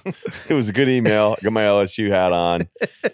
But if I'm being fair to Ben Simmons, in the year he was at LSU, that was a really screwed up offensive team. One of the worst coaches. A bad coach, which is the only reason they had Ben Simmons there in the first place. But then, like, when you watched him, it was 4 other wing players that thought they were as good as Ben Simmons. So they all wanted to shoot. So I always thought a lot of the real knocks on Ben were unfair for a guy that was 1 year in. And then people say he's lazy, he's soft. And be like, he's getting like 11 and 12 rebounds a game. Like, you're not lazy and soft when you do that. And he was a good passer. He's incredible end to end and all that stuff. But it's just, it just hasn't gotten better. That's the problem. He's the poster child for why one and done doesn't make sense. He didn't have any business being in college. He did it so that he could be eligible for the NBA draft. They could have used that NBA year instead. That's absolutely positively. But whoever it was in his circle that got enriched by him going to LSU and treating it like the joke year that it was, I don't think that just because of what he's become through his career so far, that LSU year to me was just a complete waste. It's not indicative of anything. Ben from Pittsburgh wants to know who says no if a Simmons for Westbrook trade is offered. Well, apparently last time you and I did this, people reported I said that the Thunder should trade Westbrook for Lonzo Ball. You said that. Kyle can dig that up. Dig it up, Kyle. All right, don't, because I didn't. That's not terrible, by the way. So Philly would have the cap space to take Westbrook's contract on. I just think it would be hilarious for the process if it just landed them 31-year-old Russell Westbrook coming off 3 first-round exits. I would. As frustrated as I am with Simmons, I think I'd actually say no to that if I were Philly. Too. Yes, I would too. I'd rather have Simmons. We haven't even touched on the contract yet. But imagine if you were Embiid. You're like, are you guys fucking serious? Like, I have a 6'10" guy who gets in my way who can't shoot, and now another guy won't pass it to me? And can't shoot. Or will only pass it to me when it's an aborted drive. I can't find this. Because I know the assist numbers always come up like, oh, Westbrook can't pass. Look at his assists. But like, Is a scorer. Wes Hill said, we have the ball every. Wes Hill said, Magic's not in the Lakers front office, and now he's really picking up his Twitter game. I would love to hear you and Ryan read and react to Magic's in-depth NBA analysis. I thought this gave me an idea. I thought it would be funny to play, did Magic actually do this tweet or not? I'm going to read you tweets. I either made them up or they're an actual Magic Johnson tweet. And we could go back and forth, and we'll go to 7. First. House goes first. House, you have to decide, is this an actual Magic Johnson tweet? I love what I saw from Gary Harris tonight. He reminds me of Jamal Wilkes, ! Oh, it's so on brand. Yes, that's a Magic tweet. No, it is not. Damn it. So close. All right, Russillo, you have a chance to get the hammer. Bill just wrote that because you're talking up Gary Harris tonight. All right. It was in the moment. Nikola Jokic has really caught my eye with his 2 triple-doubles in this series against Portland, ! True. That's true. Because it doesn't say anything. And there isn't a reference to an old, like, he really baited me with that Jamal Wilkes. The Jamal Wilkes thing was dirty. That was really dirty.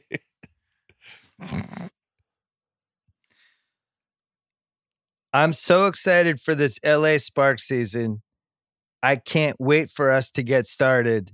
3 ! That's got to be true. Not true. Oh, he's in your head right now. He really is. I own you, House. You really do. How could that not be true? He loves the LA Sparks. Have you sure he hasn't said that? It feels. I'm going on his timeline. I can find that. Advanced search that. I bet you'll find it. Yeah. All right, Russillo, chance to go up 2-0 here. All young basketball players should watch the Felipe Lopez 30 for 30, The Dominican Dream on ESPN. Must-see TV, 1 exclamation point. True. That is true. God damn it. I'm so bad at this. I don't know. I would have said true to the second one, definitely. So is that it? No, you got to get to 3. I got to get to 3? Get to 3. Oh, you can come back from it. Look at the Rockets. We tie this up in a second. It's true. We went from best of 7 to best of 5 quick. I'll be tuned in at 5 p.m. PST to watch the 2019 NFL Draft. That's true. That one was true. Whew. Hallelujah. It's basic. And you knew that would have been nasty if he messed with you on the start time and said 4 PST. Giannis reminds me of my old teammate, the captain, Kareem Abdul-Jabbar, with the way he can control the basketball with one hand. 2 exclamation points. False. Wow. Russillo just owns this game. He's smoking it. I would have said true to that one too.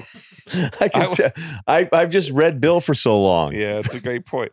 Well, I mean, I don't know. I've only known him 30 years. He just gets me with those old player references. I can just hear Magic saying it. I wish you had done some, like, God, anyone else see a younger Dolph Shays when they watch? Let's give House one more. Kevin Durant versus James Harden reminds me of some legendary player matchups, like Michael versus Isaiah, Michael versus Drexler, Michael versus Reggie Miller. No, just stop. Kobe versus Allen Iverson. No chance. Shaq versus Tim Duncan. No, No exclamation point. Though. I know. No. That was a Magic tweet. How can it be? That was a that tweet. Means he had to do the research to get all those matchups. I'm reading the tweet. It was he 1 put day them ago. all out. Well, he did play for a long time. 4,850 retweets. Jesus. How many? 4,850 retweets. All right, one more for Russillo, and then we're done. Just because to see if you can throw a perfect game for the. It was a 4-1 sweep over House or gentleman's sweep. House got 1. I got 1. Oh, you did? Well, I didn't. I have 1 correct. You have. Oh, that's right. Right. And 3 incorrect. So I'm 1 and 3. But we're going to see if you're going to go 4-0. A big congratulations to Tiger Woods for winning the Masters. 2 exclamation points. The roar of the tiger is back! Exclamation point. False. He wouldn't say roar. That was true. No way! Woo! Wow, Russillo couldn't quit. House is still alive. He's a Magic Johnson. Still going? Oh, yeah, my House God. is alive. This will be a monumental collapse. Oh, it's going to be over right now. I can't possibly get any. I feel like Kevin Brown. Correct. I got to sit up straighter. I just don't think he would have said roar. The roar. The roar. I was there, and then the roar of the tiger emoji. And the way I'm trying to read. Well, I'm not going to say what I'm doing here.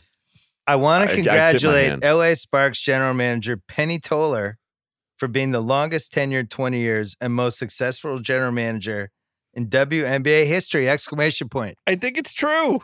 That one's true. That was such a layup. Oh. You want him to get the comeback. I just wanted it to be closer. This is right. Such a computer dicking right now on Madden. Like, how did This is for the win, Russillo. James Harden's 38 points tonight had the Warriors players on ice skates! Exclamation point. He led his Rockets to an even series, 2-2. No exclamation point. No. I'm saying no. No, that's an actual tweet. He said ice skates? Yeah. I'm starting to think this is rigged. Magic's rigged. Bill didn't like that I was dominating so much in there at the beginning. All right, that's it. All right, let's go. Let's keep going. This is just for the tie for House. Had some great quality time with my sister Jeannie at dinner tonight. #family forever. I don't know if it's true or not, but it's absolutely hilarious. I'm going to say it's true. That was true. 3-3. Wow. Oh, so much pressure. So much. We might have to go back into the 2015 range. We have to go way back. I want to congratulate Rutgers women's basketball coach Vivian Stringer for being the first division coach in NCAA history to win 3,500 games! ! I'm going to say false.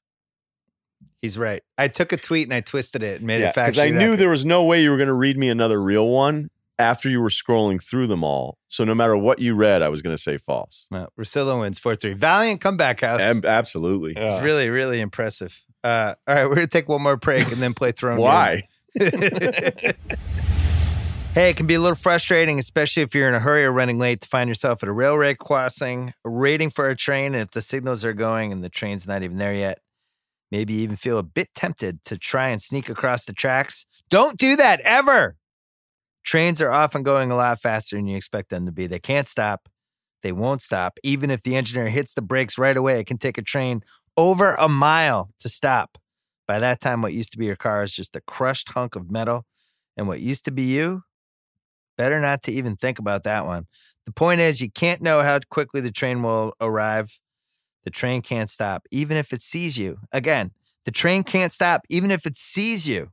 The result is disaster. If the signals are on, the train is on its way. And you need to remember one thing. Stop. Trains can't. That is a message from NHTSA. It's time for Throne Game with Ryen Russillo. Yeah. House and I played on Sunday night just because it was right after the show. Can I get just sort of your vibe where you were at with it after the fourth episode? Because I didn't get to listen to it. They feel like they're in a hurry. So, there was a lot of questionable strategic moves out there. We didn't understand how the dragon was killed, why it was kind of a 40-minute mark blip in the episode where it's like, oh, she lost another one of the dragons. The dragons were kind of built up as a big deal. It's like if Brady goes down 8 minutes into the 08 season, I'm not just moving on to the next scene right away. Like the dragons were the great equalizer and we lost one. Also, we didn't know that the arrows could kill the dragons like that so easily. Why were dragons were they overhyped for years? Like, you could just mop them with a well-constructed steel tip. Well, and then we didn't understand why she didn't want to engage shooting fire and why she didn't bring the dragon behind the boats because all their arrows are faced one way. Just go behind them and just blast them with fire. Take them all out. Yeah. So that was one strategic thing that we thought was all questionable. And then the ending was the other strategy. Whole deal. Well, no. Jon Snow telling his sisters about the family thing. Yeah. And then Sansa immediately telling everyone. Yeah, I mean, come on. Right. I need you to promise me that you won't tell. Snow's got that Tebow thing where he's always out of breath, no matter what. Like with Tebow, I'm like, Tim, just settle down. Take a breath, man. Take a breath. Have a glass of water. Get your breath. Like recess is over. We didn't like that he trusted his two sisters, neither of whom like his girlfriend. Yeah. With some dramatic information that could completely transform everybody's destiny. Not a great idea. And he made Bran tell, I have something to tell you. Yeah, the king of Bran, comedy. tell them. Bran. I think he was worried the king of comedy was gonna spill the beans on him. So he was like, I'm just gonna get this out because that fucking guy, he's just sadly staring into the distance, waiting for his eyeballs to run back again. I'm glad they had a party because you feel like if you take out the dead, like you need a little, you're gonna blow off some steam. Absolutely. Right. So like that made sense. Like I was kind of going, wait a minute, they're just gonna walk around and go about their day? Like that doesn't make any sense. No. I was like, no, okay, so now they're gonna have this party. But I gotta tell you, like, I don't think Lannister was drunk enough for that one. Because Tyrion? Yeah. No. Jamie. No, Jamie. Oh, Jamie. Yeah. You saw the movie made? Like, what kind of mead are you drinking? And I just felt like he's just been my favorite for such a long time that I was little taken back by the whole thing. And then they had this like weird, complicated relationship. You don't think the V card? I'm sorry, keep going. Whoa. Whoa. House. What? That's an attractive thing to some sick man. In the 1300s, that's a rarity. You know what? We're getting called out for calling it the 1300s because people wanted to point out this is an alternate world. Oh. So it's not the 1300s, it's an alternate world. But It's that's all whatever right. I want I've it said to be. 1300s too. It's whatever I want it to be, and I've chosen to say that You know it's what in it the doesn't 1300s. seem like? Is it's in the future. Okay, so I think you still might be safe there. I don't know. Like Brianna Tarth, that's cool. I just felt like her and Tormund were a better fit. So like that kind of threw me off. But it said you were saying that Jamie wasn't drunk enough to step to her. Is that the I point? don't think the Jamie I know. That's all I'm saying. She looks good on the red carpet. I mean, his heart's with Cersei. Yes, I get it. But I mean, so there's that part of it. Here's the thought. Euron Greyjoy. Yeah. Hot. Yeah. Good Hot? looking. He is Good-looking good-looking, man. Sure. Yeah. Yeah. I feel like the Ironborn get a real bad rep because they probably don't bathe. And a lot of your stuff when it's around the ocean water is going to stink anyway. We all know that. Yeah. And I just, all of a sudden, I'm looking at him kind of running this Navy and he's aligning himself with Cersei. And I go, is he underrated? Are his looks underrated? Discuss. I think he could use some Crest white strips. He's got those nice blue eyes, though. Nice blues. Handsome on him. guy. Yeah. Cersei's made it seem like it was a step down for her. I'm not as convinced. The guy runs an army. He took Navy. down. We saw him Navy. We saw him take down a dragon. He's got He's missile the last launchers. Lovejoy standing. He's really got him. Greyjoy. Missile launchers. And by the way, played by Pilu Asbeck. Pilu Aspect. Yeah, from Copenhagen. I'm a huge fan of all the guys, the actors. That Mads Mikkelsen guy or Mikkelsen, whatever. Which one is he? Was in, he was Lafiche, the Bond villain who had the blood dripping eye. Okay. He was terrific as Lafiche. He was in Arctic, which I recently watched. Big fan of those guys up there doing their thing. So shout out. But I feel like for years, Euron Greyjoy is this disgusting human being, and then I watch him with his boats. That vest, it's like a Barbados one. It's strong. You're usually better off waiting until the stuff goes on sale with Barbados. But I just, I don't know. I thought it was worth bringing up. But the dragon thing is, here's the deal. They knew that it was a better story if they didn't have 3 dragons mopping everybody. You know what I mean? Like when you can't just write the show and be like, hey, we got 3 dragons and we're really smart about the way we use them and we're just going to mop every single army. So they had to keep taking the dragons away. So I'm sure the guys are just like, look, to make this more realistic, if the flying dragon love scenes aren't real enough, we'll take a dragon away from them. So now they only have 1 dragon. But I don't think that Cersei, when they beheaded Grey Worm's girl, not being disrespectful to her, I just can't remember her name. Maricela or whatever it is. Sunday. Maris what? Missandei? I like Grey Worm's girl. I knew you were talking like about. Miss Sunday. Miss Sunday. Yeah, I always thought I it don't was know. Miss Whatever. Sunday. I just, sometimes with headlines now, you want to be respectful and inclusive.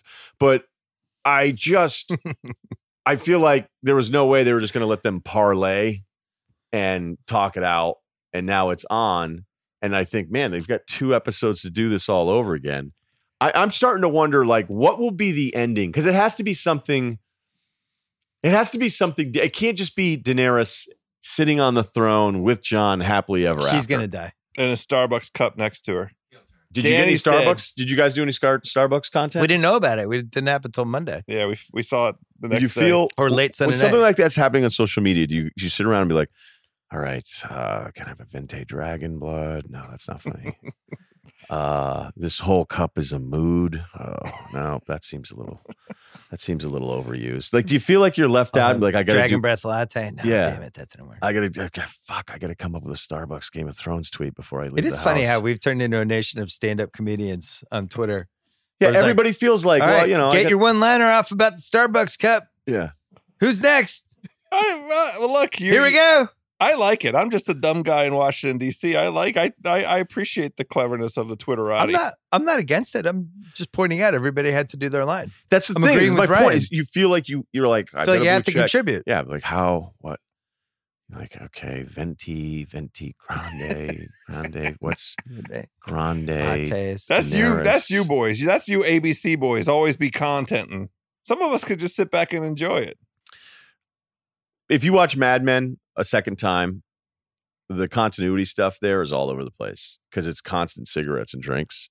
They had no chance. They just had to have been like, hey, there's going to be times where guys get a full, J and B going, and there's going to be a time where it's empty and the cigarettes are going to be all screwed up and stuff's going to be happening. Right. And so when you watch it a second time, it's all, so I don't like for people that do the people that are down on the show, like I'm still enjoying the hell out of this show. Okay. And I'm excited about what the end is. I know that they're going to have to do something that I think pays off in a less predictable way than some of the other stuff to this point. But for people to go like, oh, this show sucks and those guys don't care. They left a coffee cup on the set. That's just. Well, I know you're a writer. I'm sure that's frustrating for you. Like people are actually starting to think this is serious. What, the writer thing? Yeah. What people? Couple writers.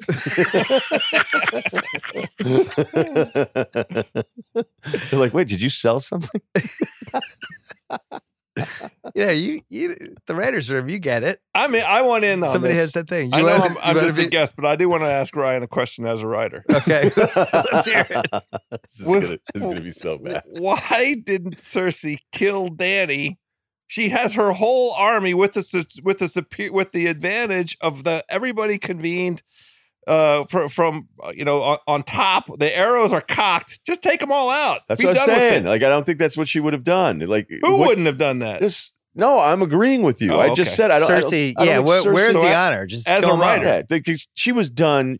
Whatever guild of honor she belongs to, like she stopped paying dues a while ago. Word. But again, this is us doing the stupid shit at home where you're like, why don't you just kill him? Okay, is that what you want to have happen? You just want that to happen at the end of episode 4? As a matter of fact, yes. That's what made this show so great over all these seasons. The Red Wedding was like, oh my God, all these characters that I'm invested in, all of them all at once are dead. They're all dead in one fell swoop. Now what's going to happen? A Theon murder or Tyrion murder I would have been all in on. I'm surprised we didn't lose somebody big in the last 2 episodes that felt really big. But then maybe that's, maybe this is the kind of thing, as a writer, where they've already planned this out. And it's going to come together. But there are apparently these leaks going around right now, and people are losing their minds. But just I also don't read the leaks. No, I'm not reading them. No, not you. I'm saying people out there. You don't have to click on the leaks. Reaction to leaks. But I also remember one time it was leaked that Brad Pitt was going to play Bob Marley in a biopic, and that went over really poorly on social media.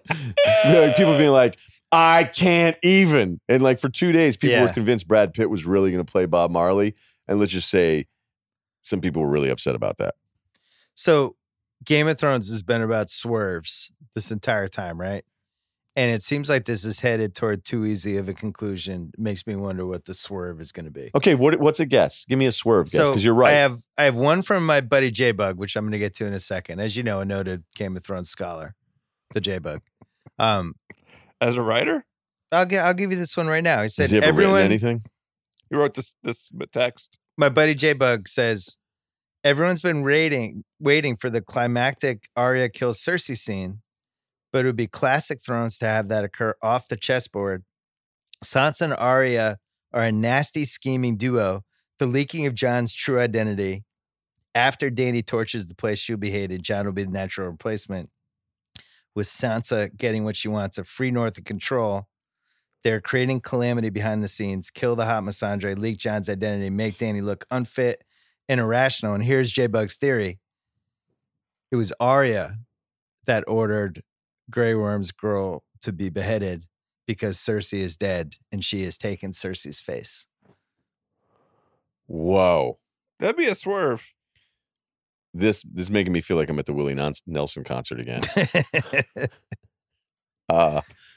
Doesn't Arya have one more I can exchange a face card left on her Starbucks card? That's a Kyle question. Kyle? I didn't know we were counting. I thought she was just done with the rules. Right? Yeah, she kind of betrayed them. Does that sound realistic at all to you or no? I could see it. I mean, she's done it like twice already. So we're going Mission Impossible here, or just you think it's like, face mask again? Face mask. So the other thing I was thinking was, Tyrion's been like the worst GM of all time. It's him or Billy King are the two worst GMs that have ever lived. Just over and over again. It's like, hey, we should do this. And that ends badly. Hey, let's do this. No, we can trust her. And every piece of advice he's given to Daenerys for the last basically season and a half has been atrocious. So the thinking is Is he a double agent? Has he been working for Cersei all along? Another theory. She hates his ass, though. Doubt it. I'm rooting for it. Yeah, but if she's a double agent, why would she send Braun up to potentially kill him with the crossbow? I don't know. I'm just throwing out theory. Why did he trade Gerald Wallace for a top 3 protected pick? They only like 3 guys in the draft. It's bad GM, Tyrion. What do you guys think of the Back to the Future theory? What's that one?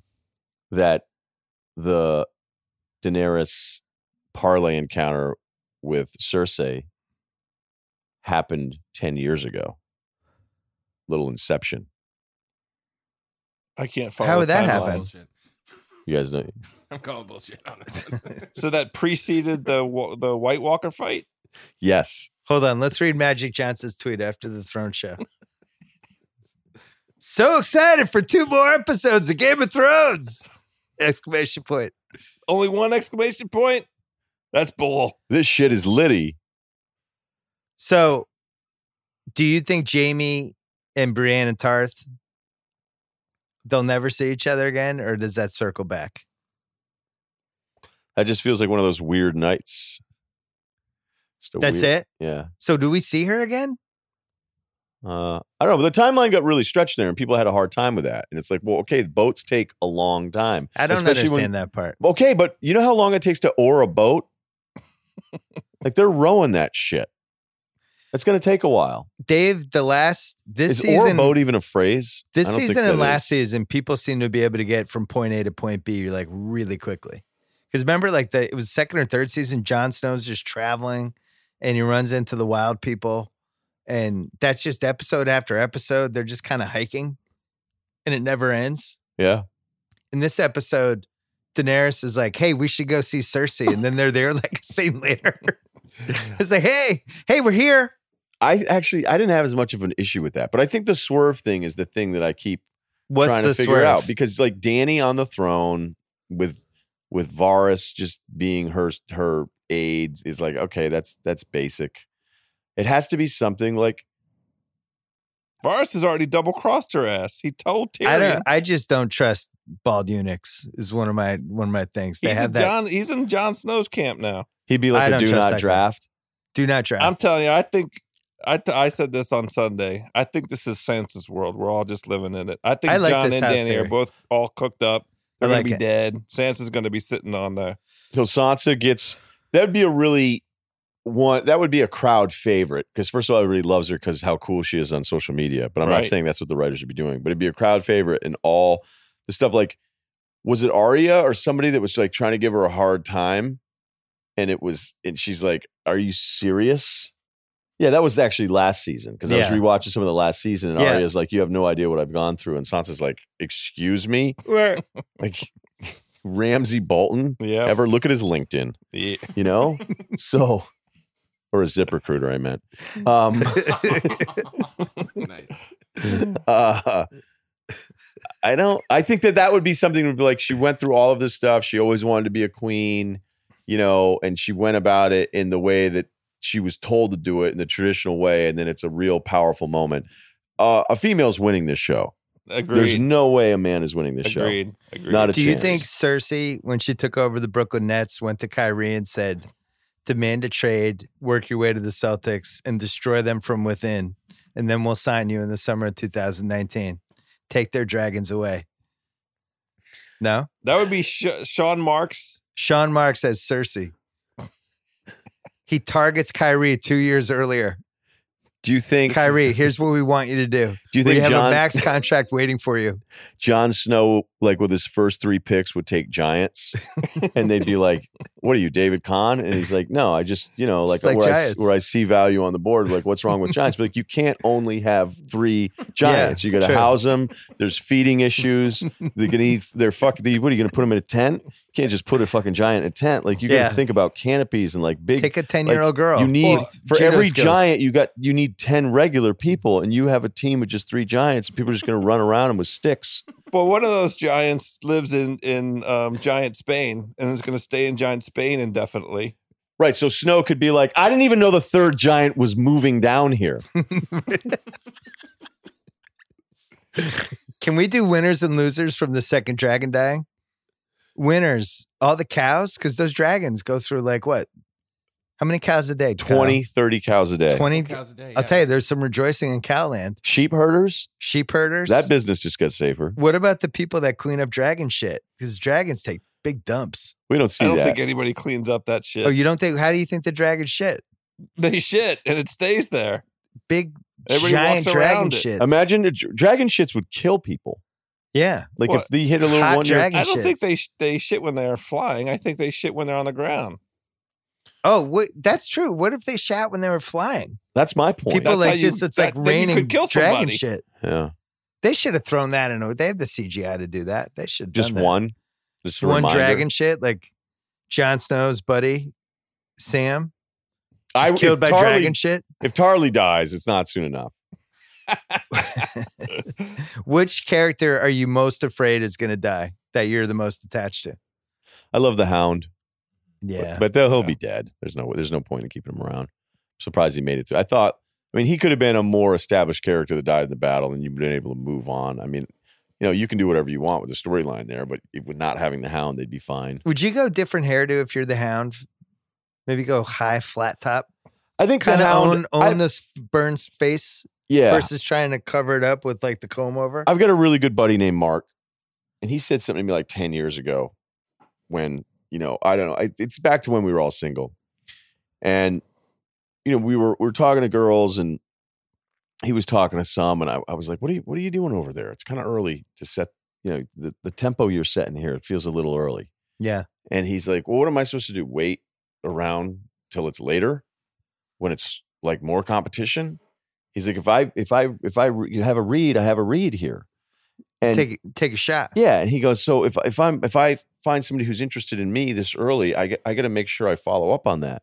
And I was like, well, yeah, I know, but like all the guys are in town and that kind of stuff. And he goes, hey, Ryen, because I have never been a girl's number one choice in a bar in my entire life. Ever. He's like, I'm not a bad looking guy, but I know I've never been the number one guy ever.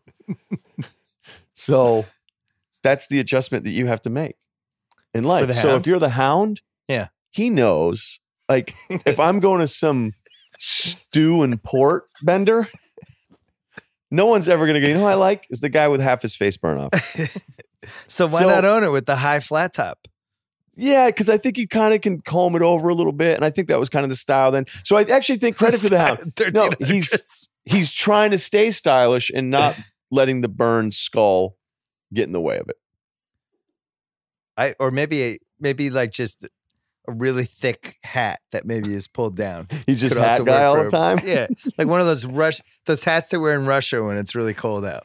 So the ear flap would cover The half ear his flap, face. Right. The ear flap hat would be good for the Hound. Who are you most afraid is How come going to they die? can't find a seamstress to put that together? I mean, it's fucking cold all the time up there. By the way, he couldn't have asked Melisandre, the Lady of Light, to Hey, kind of throw him a bone. Yeah, Yeah. before you walk into death again, could you just fix my face? right before you kill yourself and walk off, Could you touch my face Yeah. just for Any- 3 seconds? just a concealer or something. Conceal. Imagine if he Yes. had one of those hats though in like episode 5, and everybody like one of the scenes in Game of Thrones is like, "Have you seen how good the Hound looks?" It just doesn't even make any sense. He's lost like 10 pounds. What character do you not want to die? I feel like this might test our friendship. This might be Yeah. there's a line here, and I don't intend to challenge it. I'm not trying to take advantage of the fact that I have a birthday coming up or any of the rest of it. Happy birthday. Thank you. I don't care about any of them now. They could all die. The whole episode, a meteor could hit their fake world and they all be dead. There hasn't been Fake. nudity, any significant nudity on the show in several episodes. And so as far as I'm concerned, Game of Thrones can be over and just put me out of my misery. No, that's not true. Braun had it going pretty good with a little party Braun- there in the first episode. First episode. Yeah. But again, many episodes have passed since then. I How's- just haven't had my We watched the episode on Sunday. You heard of Google? I like being surprised. I like the surprise. Let me have my. I'm at an advanced age. Give me my little pleasures. Is it too much to ask? He's turning 50. Give me my little pleasures. It doesn't take much. We were watching the show Sunday, and they showed the card at the beginning with like, this episode contains adult language, violence, and there was no N. And House goes, God damn it, son of a bitch, where's the N? No N? Really? He's yelling at the TV. My mom's in the other room making meatballs for us. It was the best. Classic House. So House doesn't care about anybody. That's true. You know what I would like to say, though, big winner that we left out? The Dothraki. How are they the winner? They all got wiped out. The fact that there was a few of them hanging around at that party in episode 4, I was like, wait a minute. You guys, come on. It's all good. You're all good? Like The 20,000 people you lost? Come on, guys. Like, where were you guys? I mean, speaking of tactical miscalculations, she sent her whole crew in to get slaughtered with the holding back the dragons. What about laying a little cover fire? It's been covered. We didn't like that. What are we talking about? Didn't like that Been at all. covered. I'm a military, not historian. I have a controversial but tactician. It's a hobby. My favorite character is Arya, and I don't want her to die. That would bum me out the most. But my number 2 favorite character, just purely for comedy's sake, is now Bran. I fucking love every Bran season. for life. I'm so excited. It turned. It 180 for you. It's just so. He's so bad. He's so depressing. I'm hashtag Bran for life. I agree with you. Brandy Downer, like, just fucking. You should kills go me. as Bran for Halloween next year. It would be great. Well, I'd probably No, somebody would cannot get do mad, that. right? You can't do that. What, are you get in a wheelchair? No, but you could dress up without the wheelchair. Just wouldn't walk have the around in same the Bran effect. outfit with like nobody's gonna white know who the F contact you lenses. are. Can wear white contact lenses, so you just have white eyeballs. And what? And walk around? Yeah, in a Bran outfit. Yeah, but you'd have to lurk. Just being super weird, creepy, Yeah, and you just- judgmental. You would check in on kids that were trick-or-treating in your neighborhood, and you just like creep up, sidle behind them quietly, like, you guys getting candy? That actually would be worse than you in a wheelchair. So you'd walk around with a chair, and then you would sit down in it, and then you would just judge people. Yeah, you would just judge people, and then say things like, With a "You're blanket thinking about over your the front." ex-girlfriend, aren't you?" Yeah. Just like, what? The Who are things- you? The things we do for love. I could solve all your problems, but instead I'm just going to sit here outside and freeze. My whole life's in the past. Every time he's in a scene, I'm delighted. All right, we're wrapping up Throne Game. Before we go, House. Yes. You're rarely with Russillo, especially with live microphone. Do you have any questions for Russillo? Oh, God. He's an open book. He loves talking about ESPN, media, weird media stories. Like, he's an open book. He's ready. I have a million questions. I didn't know that this opportunity was going to be presented to me, and so I don't know where any of the lines are, but I want to live single life through Ryen Russillo. And in Manhattan Beach? I'm going to save that for the next time that we're together because I really have a lot of questions. Any Van Pelt questions? You guys go way back. I love Scott Van Pelt. You guys are he's a DMV guys. homie. I mean, I've lived vicariously through his public DMV persona all these years. He loves golf. I love golf. He went to Maryland. I grew up 2 miles from Maryland. I rooted for all those Len Bias teams. We're pretty close in age. He's a couple years older than me. He's from Montgomery County, Maryland, as am I. I mean, he's a hero of mine. You may have just outed his age. That's not going to go over well. Oh. Isn't his age a public record or no? It's a secret. It's a secret? Has been for years. You serious? I don't feel How comfortable. How hard is it to find out when somebody graduated college? With him, it's actually a little dicey. Really? Mysterious. Did he graduate college? Is that Yes. why it's dicey? He did. Hey, look, it is with me. What it says on the paper and what it is in the records are two different things, too. Do you think they should dress Stanford Steve as Bran for the last 2 Sunday night episodes? This is a great idea. He's just sitting there judging SVP. Talk during the about whole bad Sports beats. Center. Why did you bet the Hawks? What? Maybe that was your mistake. You had the under in the first half. Figures. If you hadn't rushed to commercial, maybe that wouldn't have happened. Oh, John Butchergross again? The phone's ringing. Maybe it's Norby on the phone. Maybe you should answer it. I like it. Let's do it. See if you can pull that off for us. Stanford It's Steve such a good dressed as idea that Bran. it has to happen. A text will be sent. All right, right at the end of this podcast. Yep. I I don't want to text during the show again. All right, so you're going to do that. I'm going to drive Kyrie to the airport. House and I are going to play golf tomorrow. Yeah, more golf and steak. And we're going to eat steak tomorrow night, and it's all going to be great. This was fun. Little Tuesday night, and then we're back Sunday night. Sunday night, right. Going to New York City tomorrow. Going to be doing some ESPN stuff. And so then I'll be back. Yeah, you're going to be on television. Jalen Jacoby, Get Up. And we got another cool thing that we're doing. So, ooh, all right. Do you know when Russillo finishes his Get Up segments, they're like, and clear, like for a commercial. And he just looks around and he goes, crushed it, points to himself. That's what the Get Up people told me. I'd like to see a picture of that. Crushed it again. I don't say anything I don't look at anyone when I do it. I just walk out. Are you going to see Will Kane when you're there? Yo, you all got 5? I will see Will Kane when I'm there. I can get you Will Kane on this podcast. Can we have him call in? Yeah. Are you serious? I brought it up before. I thought you kind of laughed it off. I think it'd be funny. What do you mean laugh it off? I love Will Kane. You're a fan on him quicker than you were me. That's not true. I'm not telling true. You you're not true. Here's what I like about Will Kane. Commits to the take. That's that first take tree. He's like, I have a take. I'm selling the shit out of this take. And I'm never relenting. Yeah. And by the way, I really genuinely believe this take. I'm now going to sell it to you. You don't think he always believes it? I think there are times when there's overwhelming evidence that goes counter to something he's been saying for a while, where he knows it's probably really good information and he'll find a way to kind of. House and I were driving back yesterday. We were listening to him and he was about to start his think segment. about it. He's a year in doing this for I know. He's been awesome for a guy a year in. Like, I get that people don't like his politics and all that stuff, but as far as the actual act of hosting a show, I just like the takes. So he's starting a segment. I'm like, watch this, House. He's going to fucking take coming. He's going to sell the shit. And then he's like, coming up. And then it was like about the Cleveland Browns. And House was like disappointed. He was like really ready for the Will. So now he's got to listen to like the Will Kane podcast. I'm fine with that. I'm in. We were driving today. Who was talking about Dak Prescott? Oh, we were listening to Speak for Yourself today. Yes. We were driving to play golf.